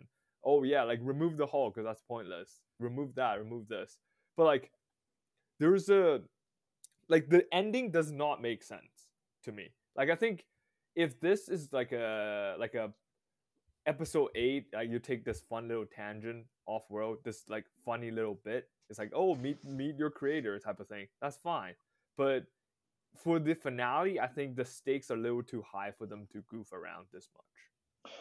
That's so my problem with it, like, I agree that this is not necessarily a bad bit, but I don't think I was confused, like, what actually happened. Right? Yes. Like, yes. Like, exactly. What happened? Like, within the plot of the show, which She-Hulk is able to remove herself from, what actually occurred? Like, I didn't understand that. And she makes this point of, like, which is correct, of we don't need all this bullshit battle shit at the end of the series. Like, that's not what the central conflict of this show is. Let's just resolve the central conflict and talk about what the show's actually about. But it's like, the finale doesn't do that. Like, exactly. And it's like, she talks about, like, this is what it should do, and then it doesn't do that. And it doesn't do that because it spends time on this sequence. Whereas, like, like, if you recognize that that's what the finale of the show would be, like, this is my same problem. Do that. Like, don't make a joke about we should have done this. Do it. Like, I don't understand. Like, I don't. And to me, like, the self-referential thing wasn't enough for me to care. Also, like, this is a minor point. She talks about, like, really, they're stealing my blood. Haven't we done that a million times before? I didn't love No. that. No, you haven't. I couldn't think of Like, a single I was thinking example of that, which I is was like, funny. when the fuck? Like, no, the things people make fun of you for is blue Wait a minute. sky beam. Was it Morbius? Did Morbius do it? I Yeah, but feel that's like not there even was something about MCU. Morbius doing that. No, that's true. That's not even MCU. Like, the things are made fun of is character who has the exact same powers as you but is evil, and then big dumb CGI battle between them at the end, blue sky beam, and then faceless army that you can kill because they're soulless and it doesn't matter. Like, those Yeah. are the three things, and none of those happen. I was like, what the fuck are you talking about? I can't think of a single MCU movie where that's what happens, where they steal the blood. Like, I feel like they were trying to go for the villain that has the same powers, but like that's not the same thing. I guess Captain America, like the serum. She did say it's supposed to be like the serum, but I don't even. Is there even a show where they're fighting over the serum though? Like, I guess. Well, I guess Falcon was, and like also like at the beginning, Red Skull. Red Skull too. Exactly. Yeah, I don't know, but yeah, I didn't like it. So I'm closer to what Aidan thought. Okay, when I watched it the first time, I was like, okay, this is funny, and I like what they're doing. I think in general, I think you're right, Aidan. There's a scene missing. Yeah. Essentially. I think it works. It's just there needed to be a climax, and there wasn't really one. Yeah. Like, there should have been, like, all the Kevin stuff, come back to the real world, climax that resolves the thing. And I think that's what it was supposed to be, where it's the scene that's in the broad daylight, like she was talking about, and when she's back, like, they think that's the climax, but it didn't really operate like one. Nothing happened. Yeah. She's just saying hi to but people. In defense of the show, I will say in what aspects I think it does work. I like that they know what fan expectations are, and then they try to subvert them in this way. So, okay, think about it. Peter, stop it. What people think about for this show, they're like, oh yeah, and then the Hulk is going to come back, obviously. There's going to be a rematch between Hulk and Abomination. You know for a fact there are people on the internet who want that out of the show. So 100%. I like that She-Hulk is like, that's not what this show is about. So I'm happy they did that. The blood plot thing is a little bit like, if you didn't like it, why did you include it? I agree in that sense. Or just like give me a better resolution than what they did. Yeah. Okay. I feel like I want to talk about it's my turn. It's my turn. Shut up. Give me some time. Give me the floor. I've not yielded my time. I think the Kevin thing fits the tone and the gimmick the show has set up. I think that's important to note. So whereas a Hulk fight doesn't fit the show, like a brawl. I agree. It's better than a Hulk fight. I agree with that. Yeah. And it's more interesting. It's more memorable. You're not going to be forgetting this for a while. I think in the Kevin scene, it's comedy, check, and she tries to use her lawyer skills because she's arguing with Kevin. So I think it does what the show is supposed to do, and it's fourth wall breaking, which is what she's been doing in the rest of the show, and like that's the character's thing. Sure. And then I had to like sit down for a minute and think, like, okay, does this resolve certain things? And in some ways, yes. So if you think about it, a lot of the show is people taking control away from Jen, specifically when she can and cannot be She-Hulk. So there's, Intelligentsia violates her privacy. I don't know how that fits. I don't know why I wrote that. But like Titania is like taking her name away. Mm-hmm. She's fired for being the Hulk. The narrator at the beginning of the episode's kind of like trying to steer things in certain directions. She's lost control because of like her own Hulk rage. And more recently, there's the inhibitor is like actually taking control away. So it kind of works that then the climax of the finale is her saying, no, okay, I've had it with people saying what I can or can't do. I'm taking control. So I kind of like that. She's like reclaiming her agency in a sense. What else did I think? I'm just going through my notes on this now. Yeah, I do see your point there. I think one of my this is my general point about the show is like I feel like it spends more time talking about how it's not the typical MCU show than just being not the typical MCU show. And that's one of my general problems with the entire series. I think I kind of agree, but I think a lot of the show is her just like I shouldn't say more too much. She's doing her thing like the the show for the most part knows what it is trying to do, and a couple times it's like we know what your expectations for what you want is, and we're not gonna do that. Yeah. So I don't think it leans too much into it. Okay, anyways, I think that's more or less what I want to comment on that because I just think that I think there's a scene missing, maybe two. I agree with that. One before about the inhibitor and one after, or just like change the scene. Like it just needs to be a better scene. Yeah. And there's no resolution with Titania again. This character is a mystery to me. Anyways, okay, Peter, what do you want to say? I want to talk about how shows subvert viewer expectations and when that's a good thing and when that's a bad thing.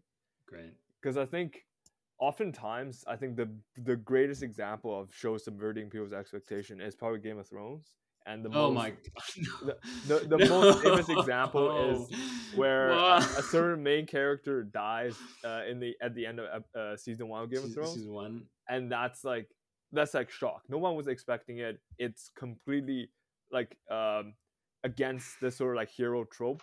But then when they did it again in season 8, the last season, where viewers are expecting epic confrontations and they ended things with just minor, very anti-hype ways to resolve things, it does not work. It does not sit well with the viewers and the critics. And I think this is sort of how this show handled its finale.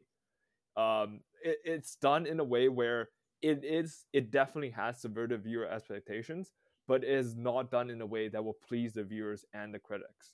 It's not it does not make the story cohesive, and nor does it result in an enjoyable viewing experience. The climax is not there, and there's no way for you to get around that. Okay, thank you. I think Peter's stuck in his own lawyer comedy where he only ever refers to Game of Thrones. Guy who's watched one thing and it's Game of Thrones. That's not true. That's your character. All. Yeah, it is. Anyways, I think we've said enough about this. The show keeps going, and then there's the Fast and Furious ending. We're all out of family. Man, I hate those endings so much. Dinner, the family dinners. So dumb. It's a cookout. It's a family. Oh, cookout. Family cookout. Yeah. Yeah, I'm not a fan. I'm not a fan of those. And I saw your tweet. Yeah, I don't know why we're doing it. It's a lawyer comedy show. Could we not have?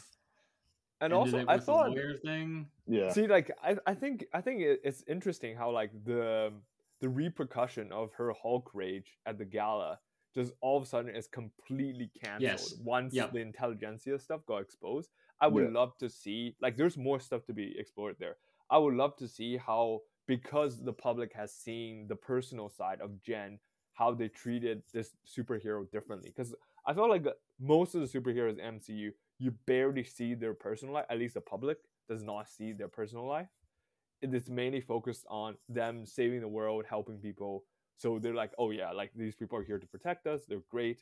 But now we have a hero which the personal life has been put in the front of the public spotlight. And we did not sort of develop that further at all, which is you know what they should have done is because first of all, she breaks her inhibitor and there's no repercussions for that. That right? Too, yes. The thing is that's keeping her from jail. She's breaking her parole by doing that. And so, like you said, there's no repercussions. I think it's maybe explained in a line. She's like, yeah, whatever. Literally, that's all. It's just charges were dropped. Yeah. She's like, no. Okay.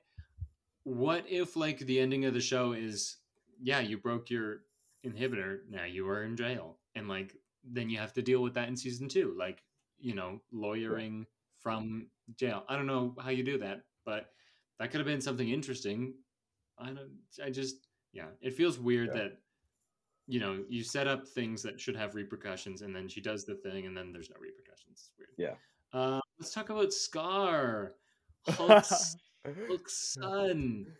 Man, not a good look. Not a good look. I did hear on the Twitter sphere that it's like a particular like martial arts haircut. Yeah, it's the so Zuko. I don't want to make fun of it anymore. It has a specific name, and I don't know what it is, but like, it's in like martial arts movies, and it has something to do with discipline. Okay, whatever. He also just like in general doesn't look like his comic counterpart. He looks too much like a Hulk. Sorry, how old is this? How old is he supposed to be? Time works differently on Sakaar is something the Grandmaster says. So I think that's something they'll use later. But so he had a kid while he was on Sakaar. That's the idea. Yeah, dude. Okay. My biggest question is he's wearing like Sakarian garb too. Like it's very like there's the tattoos and stuff. My biggest question is, who is the mother? That's your biggest question? Who did the Hulk screw on his time when he was on Scar? And like, dude, it's a Hulk baby. No, dude, seriously, it's a Hulk baby. Like, how is she supposed to deliver that? Unless like she's like big herself, you know? Aliens, buddy.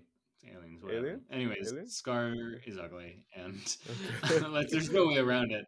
And he looks like Shrek. Yes, sort of. Yeah. Like in the comics, he just looks like a Conan the Barbarian buff guy. Like, he doesn't look like a full Hulk because he's not. And also, apparently, he's supposed to be a child that hulks into that form, that's an interesting thing, I guess. Yeah. He also has long hair in the comics. Okay, here we go. That explains a bit. Yeah, he's long hair, and he uses swords. And there's no swords. Also, I don't know why Tatiana why does Jen not make a joke about it? Yeah. I don't. Yeah. It's a good opportunity. Wait. Anyways, when's he gonna show up next then, Scar? We'll talk about it. 1 second. First off, there's a post-credit scene for the finale. An Abomination is released from prison again! Yeah. By Wong. Like, Wong, buddy, what are you doing? Don't get it. Are they, like, friends from college? Like, why do they know each other? He's a friend from work. Is he gonna train and become Sorcerer Abomination? Like, that'd be sick. Bro, just imagine Abomination in Abomination form doing the sling ring stuff. What are they setting up? Like, what is for? Yeah, I don't know. Is Wong setting up a team of unique individuals? Like, is he setting up Wong's Avengers? Is it Wong's Thunderbolt? I don't like a different team that is Wong. I don't know. Maybe it's the could be the Agents of Atlas. It's not a Wong thing, but also Abomination isn't Asian. Like, the Agents of Atlas is like an all Asian team in the comics right now. So like, that doesn't make sense if Abomination is in it. Anyway, this is weird. I have no idea what's going on there. And he was so intent on finishing his parole or like finishing his prison sentence a couple episodes ago, and I was like, yeah, get me the fuck out of here. Like, tonal shift. Anyways, that was the show. Any final thoughts before we talk about general things of the future? I've once again said my piece. He said his piece. Same my here. Piece is said. So Aidan saying his piece. Dude, I'm always saying that. So let's talk about the future of the Hulks, the Hulkiverse. I don't know what the contracts allow at this point, but we know there's lots of Hulks in Captain America 4. We're going to see Thunderbolt Ross there. And was there someone else? The leader. The leader's coming back for that as well. Who's the leader? That's the guy with the big head, big forehead, green. Oh, okay. So every Hulk that, not everyone, some of the bigger Hulk characters that weren't in this series are going to be in that. Wait, is it High Evolutionary or no? That's a different. No, I don't know what the fuck you're talking about. No, that's Guardians. Oh, right, that's Rocky Raccoon. Right. Yeah, that's different. Let's just take a moment. What the hell is going on with Captain America 4? So far, what we know about it is that so it's Cap with Sam Wilson's Cap. Yeah. And we know that there's going to be Thunderbolt Ross. We don't know if he's Red Hulk, to be fair. But we know the leader is the villain. We know Moon Knight is probably in it. Really? And and there's going to be the first Israeli superhero. Like, this just sounds like the most random, like, throw shit at a wall kind of. And, I don't see the Vision. I don't know what's going on here. And not to say that Paul Bettany is returning as the Vision. Dude, I don't see the Vision. What's going on? Why is he not in this? He should be there too. No, I have no idea what's going on. No, neither do I. It just seems it's chaotic. It's very chaotic energy coming from that writer's room specifically. I think the idea of like the leader and his like brainwashing paranoia could be interesting, specifically like in our day and age with like, you know, conspiracy theories could be. Yeah. Like, how does Moon Knight play into that? Wait, Moon Knight's in Cap 4? Are you fucking listening? I said What? that 2 seconds ago. Yeah. I don't know. That's crazy. Sure, guys. Okay, I guess. Yeah. Anyways, there's also going to be definitely a Hulk movie coming out soon. And that'll be like all this Hulk stuff that's happening. So She-Hulk, Red Hulk, Leader, Scar. Maybe we'll do A-Bomb, who's we haven't seen the original. Like, A-Bomb is the Hulk form of Rick Jones, who is like the most Robin sidekick character in the MCU. Really? Like, he was. I thought you were just saying like a short form of Abomination. No, it's weird. The names are so similar. But anyways, Alex Jones was Alex Jones? That's his name. Wait, like the guy who chases people around the street? Do I have it wrong? Okay, wait, let me check. His name is Alex Jones. No, Rick Jones. Sorry. I mixed it up. That's my bad. It's Rick Jones. Anyway, so he was the sidekick to Captain Marvel, the guy, the first Jude Law character. No, in the comics, comics. And then he was the person that Hulk was like. He's tied to the Hulk's origin as well. So like in the comics, it's not a gamma experiment. It's like a bomb going off, and so he goes into the bomb testing range to save Rick Jones, and then that's how he gets the dose. Anyways, so we haven't seen Rick Jones, but like he's another Hulk character. So I digress. Yeah. So there will be a Hulk, either World War Hulk or Planet Hulk. The movie. Hulkiverse. And just where the CGI is at right now, like I could go without. We need to work on it. Somehow it's worse than it was in the Incredible Hulk, which is incredible. How they managed that. Like the show. Like I it doesn't look great, the Hulk stuff, and I don't give a shit. Yeah. He's not like a really the Hulk has character. never been super interesting to me. Mark Ruffalo's cool. Mark Ruffalo. And Tatiana. Like, the actors are usually pretty good, but anyways, that's a thing, maybe, so whatever. As far as finales go, how would you say this one ranks up against some of the other shows? I have to remind myself what shows have existed. So Falcon and Winter Soldier fucking sucks. WandaVision finale was not good. I thought WandaVision was okay. Like, the love-preserving monologue was good. Like, the superhero stuff. It's a Skybeam episode. It's the Skybeam. Like, I don't know. I didn't like that one. It was like what we were talking about, where it's like the concept of the show where they just don't stick to it, and it's like it's literally what She-Hulk is making fun of, like in its finale, but I liked the Moon Knight finale. That was one of the best episodes of Moon Knight, I thought. You like the kaiju fight? No, because that show sucked, and that final episode was one of the only good episodes. That's a hot take. That's a hot take. That's pretty well like the exact opposite of how I feel about this show. That show fucking sucks. I think that show is terrible. First two episodes of Moon Knight. First two episodes, I think, were my favorites. No, I thought that sucked. I was like, this is bad. The first episode was like the only great episode of Moon Knight, in my opinion. We got some hot Moon Knight takes. I don't think any of them were great, but I liked the finale. I was like, this is something that's interesting. And Moon Knight finale had kaiju fight in the background, super distracting, And Moon Knight. Okay, Moon Knight, who Alex is taking this on. people say that Moon Knight is Marvel's Batman, and that's a little like that's not really true because he's got his things that make him unique and a good, interesting character.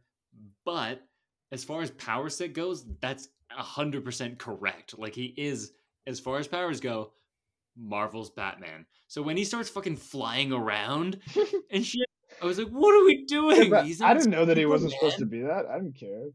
I don't know Okay, anything well, about the okay. comics, so I was like, If you don't, yeah. but Falcon if and you the don't Winter know- Soldier winds up being the worst because it was a bad finale to an already terrible show. I can't say this enough. That show was so fucking terrible, like beginning to end. Like, but And Ms. Marvel's finale wasn't very good either. no, it wasn't. Yeah.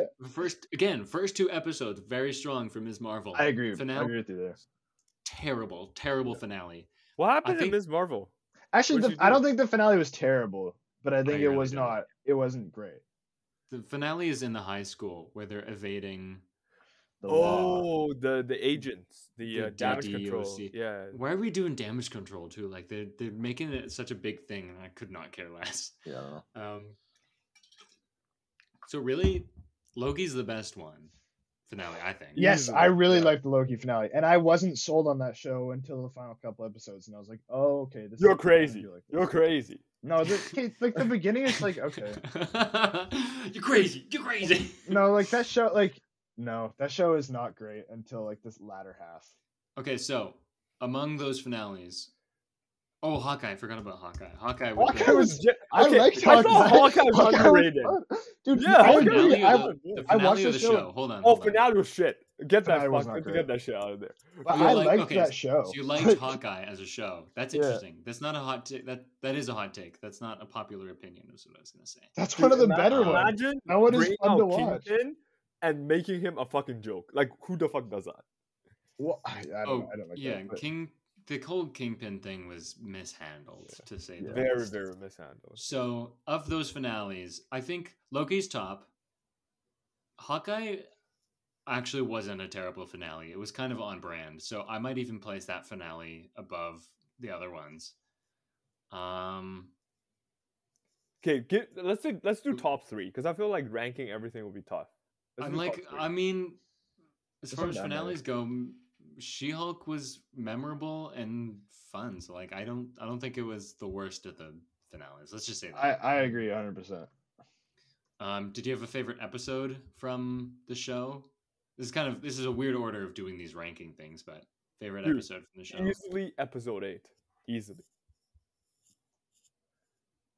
Aidan has his thinking face on. I think he's looking up a list of Yeah, episodes. I was looking at a list of episodes. Sorry, what Right. what were you asking? You're asking Favorite episode from of She-Hulk? She-Hulk. I think episode 4 for me. I think really it might be episode. I liked the Madison. Madison's. So That was funny. Yeah, I liked probably episode 4 for me too. And then I totally fucked up the order of this thing. How would you rank the TV shows? This might be a little hard. So we've got 6 and She-Hulk. So that's 7. WandaVision, Loki, Falcon, Ms. Marvel, Moon Knight, Hawkeye. Would we all agree? Okay, I need to get a list. Okay, let's say best show on 3. Wait. 1, 2, 3, and then Loki. everyone says their best show. Oh Okay, shit. You're dumb, Peter. You don't know. Okay. 1, 2, 3, Loki. I don't know. Aidan also I don't doesn't know. understand how this works. No, I get how it works. I just don't have. I really did don't not have an love. answer. They're Loki. all shit. Like people, like I did not gravitate towards Loki the same way other people did. I honestly think that Hawkeye might have been my favorite one from beginning How? to That's end. Hawkeye was insane. good. Hawkeye was good. So many people did I just know what the internet felt about Hawkeye. It's very forgettable, but Haley Steinfeld is fantastic. Dude, like I don't know, like some of the. I don't know anything that happened. I don't like, remember what I happened in can't that tell you. show. I can't tell you shit either, but I also can't tell you shit about what happened for the first half of Loki, because I again was I not. think I was like It's- Owen Wilson. I can tell you Owen Wilson's in it, and that's why that's the reason I'm watching is because Owen Wilson is here. And then I was like, Loki just got done doing like the MCU 9/11. And it's like his mom, like Like, He's just like a sad little he's boy. sad about his mom, and I was like, what? Like, no, like what happened? you are. That's actually really funny. Though. That was great. I was like, that's insane. Like, I don't know, but yeah, I don't know. I didn't like Loki until it was after there's one episode I hated where they're on a train. I was like, this sucks. I think that was number 3. And then it was it was one of the slower ones. It wasn't until they were in like the dimension that Kang is in the end where I liked the show. That's like episode 6. 5 out of 6. Yeah, it was 5 out of 6, and then 6 was Kang. Yeah, so I like the first 4 episodes. I was like, okay. So I think Hawkeye. That's so funny. WandaVision was. Oh no, 8 out of 9. 8 out of 9, so good. WandaVision's the best one. That's what I'm. Pretty good record. Yeah, 100%. I think. I liked Moon Knight. I wanted to like it more, but I think I liked it a lot more than Ms. Marvel. Because like Ms. Marvel got to a point after the first 2 or 3 episodes, I was like, okay, this is dumb, and I don't like this. Yeah. Like when it started getting into like when they were in Pakistan and it was just like a bunch of chase scenes, and then the shitty CGI, and I hate her powers and what they did with them. I was really very quickly turned off from that show. So that's one of my lowest, and I wish it wasn't, but yeah. And I mean, Falcon, I don't remember why Falcon and Winter Soldier was so bad, but I liked John Walker in that. I thought that was really neat. I don't remember why people. I didn't like the way they handled that though. I don't think the show understood what it wanted to do with that character. But it was chopped up because they had a pandemic related storyline, and then it was obviously maybe not the best idea given the circumstances of the real world. Yeah. So, but like I'm just judging the show by what the final product it was. I hated it.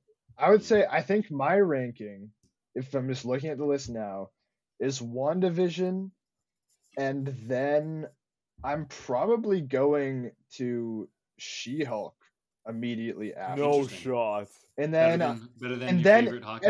and then Hawkeye, and then Loki, and then Miss Marvel, and then Moon Knight, and then Falcon and Winter Soldier. That's my ranking. Wow. Dude, I think that's a major cap. Peter, where's She-Hulk lie for you? That's really what the heart of the question is. Where's She-Hulk?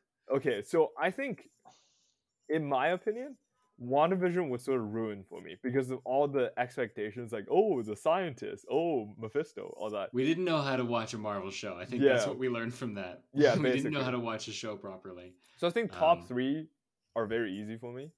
I think it's Loki, WandaVision, then Hawkeye. And then She-Hulk, it's like somewhere between the 4th and the 5th place.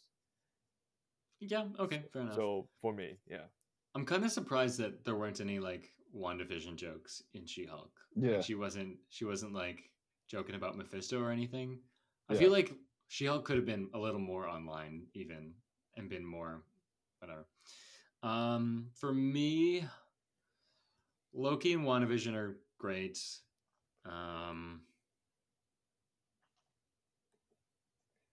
Honestly, She-Hulk might be after those two because like I think what She-Hulk excels at is knowing what it's supposed to be and consistency. So even though like there's 2 episodes that aren't great, like even those episodes, it's on brand more or less. So I think it's one of the better shows like as a whole. And then I don't know, maybe like Hawkeye or Moon Knight, and man, I fucking hated Ms. Marvel. Just I wish I didn't, but I don't like it very much. And I don't know, Falcon, whatever. But that's, I think, plenty of She-Hulk, and I'm tired of talking about She-Hulk. I don't know about you guys. Yeah. Predator versus movies. Oh my god. More to talk about. Would have been fantastic in Werewolf by Night. Just have a Predator on the wall, or make him one of the hunters. No explanation. Dude, you know what would be fun though? Like mid-hunt, Predator shows up, kills one of the monsters, and it becomes a monster, man. Like he is the new thing that the hunters need to hunt. That would be sick. I think he would have fit nicely in that one. Yeah, you could have fit. She-Hulk maybe not so much. Dude, imagine like Predator becomes like a comedic character in She-Hulk. Just start joking. Just another lawyer and he can't speak English. Like he's just speaking in his clicks and stuff. But he's like acting like he's saying something funny, they're like, click, click, click, click, click, and they're like, oh, Predator. So funny. Or like Classic Predator's getting Predator. sued. Like that'd be kind of funny. Oh yeah. Could be The Predator has something, to hire a yeah. lawyer.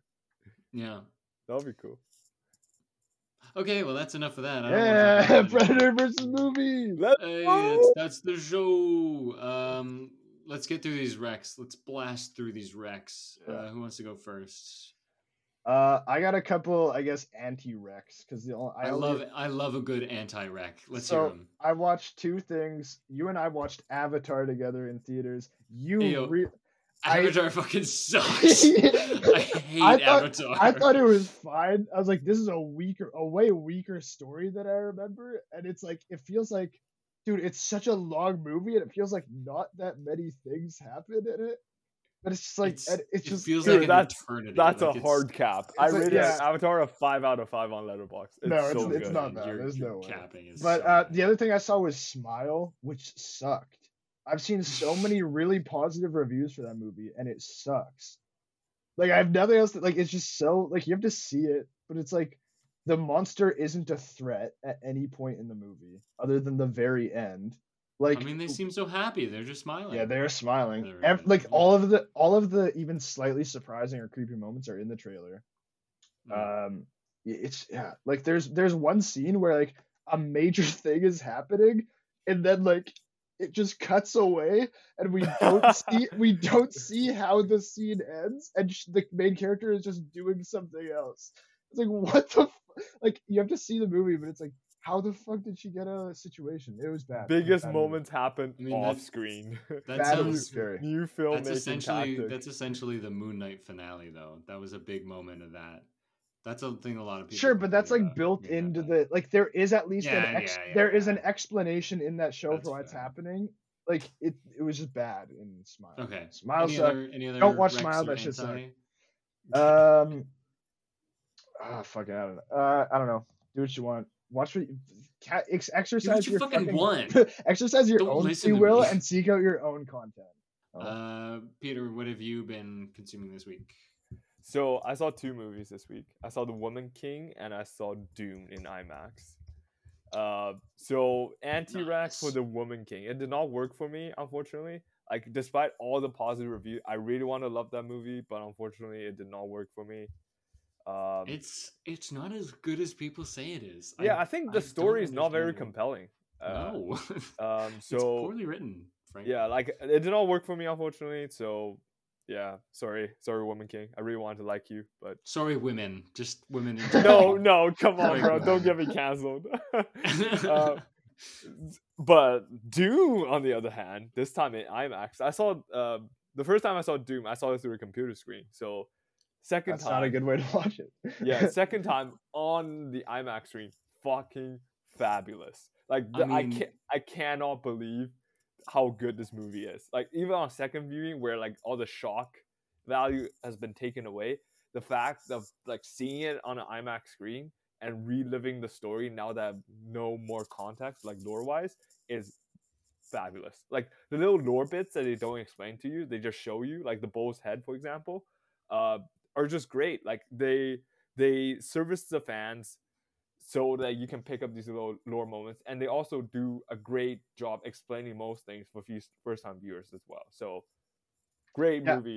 Can't wait for part 2. I went into that having read the book, and I was like, I remember one of my biggest concerns was like, how the fuck are they gonna like explain the world? Because even in the book, it's like, whoa, slow down.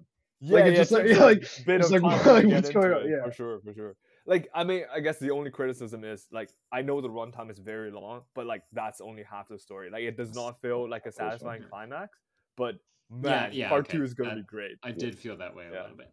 And I mean, what's also good, I'm sure what you also like about Dune is that all the kings are men, right? Can't have women kings. Bro, All the leaders in Dune are men, so I'm okay, sure now you you're just appreciate that. twisting my I'm not words, like that. bro. I'm not like that. I'm all for women king. Because it's like, Wait, dude, is that Dune or Woman King? Because they That was both feature Dune. like streaming soundtracks. Dune. That was Aidan doing his Dune impression. Thank you, Hans Zimmer. You're I welcome. didn't know you were on the pod today. Yeah, Hans. what can I say? Inception and that. We spent the big bucks today. Hans Zimmer guest appearance. Anything else for you, Peter? No. I need to catch up on House of Dragon though. Apparently this week's episode is very good, and I haven't seen last week's episode yet. Yeah, I feel like they say that about all of them, and most of the time they're not. That's cap. Yeah. No, it's not. I watched Avatar. It sucks. Don't watch Avatar. I don't know how it made $1 billion. That's insane. Or more. I don't know how much it's made, but I also watched one of those Pink Panther movies, A Shot in the Dark. Wait, what? Actually, they're not Pink Panther movies. They're Inspector Clouseau movies. Like from the 60s, I want to say. Wait, like Pink Panther, the animated character? No, you don't know what you're talking about. 1964, Inspector Clouseau, A Shot in the Dark. It's the sequel to the Pink Panther, the original. It's not funny. I don't know what people think is funny about it. Like, it's literally like the whole joke is that Clouseau is a little bit clumsy and he falls down a lot, and like that's not funny. It doesn't sustain it for like however long the runtime is. I watched Jackie Chan's Police Story. Jackie Chan, he's funny. It's a little awkward to watch in a post 2020 world. There's just some like things that's a little distasteful at this point in human history. I think that one had a lot of racial comedy in it, right? Or is it? Wait, is that the one that's like in? You're thinking of Rush Hour. Rush Hour. Wait, is that one in English or Cantonese? It's in Cantonese or Mandarin. Oh, okay, never mind. Yeah, I was thinking of a different movie. You're thinking of Rush Hour. That's Rush Hour is like an American movie. This is a Chinese movie. Anyways, it's a lot of fun, and I mean, I was watching it for the stunts, and the Jackie Chan stunts are insane. They're so good. Yeah. So yeah, go check out Police Story, but also ACAB. I caught up on Andor. Great. Go check out Andor. If you're not watching Andor, what are you doing? Oh yeah, Andor's good. It's just a I was second that. Andor's good stuff. Yeah. I did watch last week's Hot D. I don't know when this week's comes out today. Today? Well, I don't know what time, Peter. 9 p.m. EST. Yeah, there you go. So it's not even out yet. So I'm caught up then. Last week's episode was no spoilers. Okay. I haven't seen it yet. It was okay. Okay. That's all. I've tweeted my thoughts, and I don't think anyone reads it, but that's that. The only other thing I did was I saw a little funny guy. There was a funny guy in town. Oh, you saw John Mulaney? Stage, and I saw John Mulaney. Yeah. Let's go. That's sick. Everything I was hoping it was going to be. It's like he hasn't lost his touch. He's hilarious. The two guys who were headlining or like opening for him were also really good. How long was the show? I don't know. What does it matter? It was a regular length. No, like it's usually 1 hour, isn't it? I don't get my like they literally put your phone in a pouch. Oh, like you can't record it. You can't record it, but I also can't check the time, so I have no idea. I see. Yeah. Anyways, it was hilarious. So if you have an opportunity to go see that, I think it's called From Scratch or something. It's fantastic. Funny enough, some of the funniest parts were when he was interacting with the audience, and we got some like really like Winnipeg jokes. Yeah, I was gonna say, did he make any Winnipeg jokes? Like the whole thing, the From Scratch thing is about his experience in rehab. So there's a part of the show where he goes, "Has anyone here been to rehab?"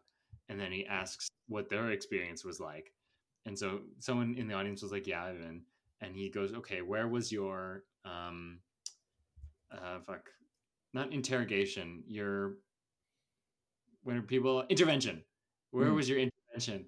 And the guy goes, "Oh, it was at a Salisbury house."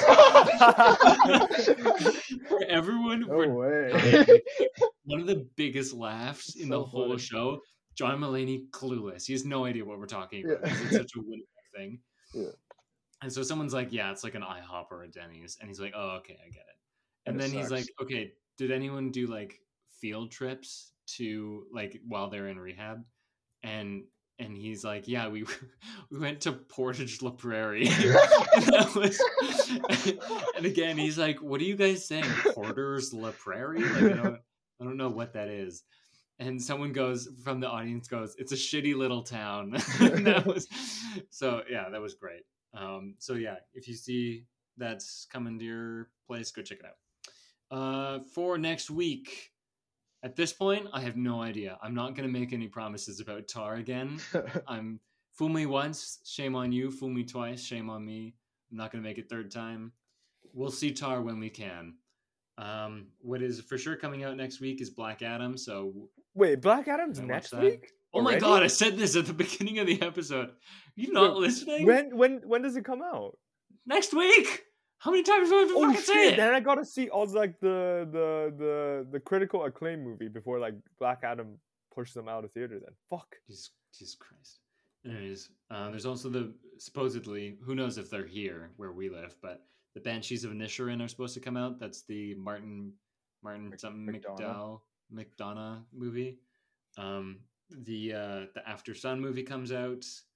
And that's next week. I mean, yeah. Again, probably not here, which sucks, man. Oh, I know, right?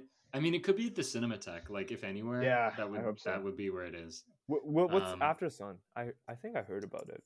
What is it? It looks like a good movie, and it's basically Florida Project. That's it looks like Florida Project. Looks great though. And then there's also Harry Styles' My Policeman, which might be what we do for the Let's pod. go. No, I don't know. I don't know what we'll do. We'll figure it out. I don't want to do My Policeman. I don't either. It's not a movie I want to see. Yeah. There's like 3 options there, just alone, like coming out next week that I would see. So we'll figure it out though. Until then, go check us out on Twitter at Predator v Movies. Check us out on Instagram at Predator vs Movies Podcasts. Check me out on Letterboxd at _AlexGordon_. And leave a review for this podcast on whatever platform you're listening on, because then it gets the algorithm or something and people listen, and that would be nice. Thanks. Do it. Until next time, I was Alex. And I'm Peter. I'm Aidan. And this was Predator v Movies, and this was a very long episode. Bye.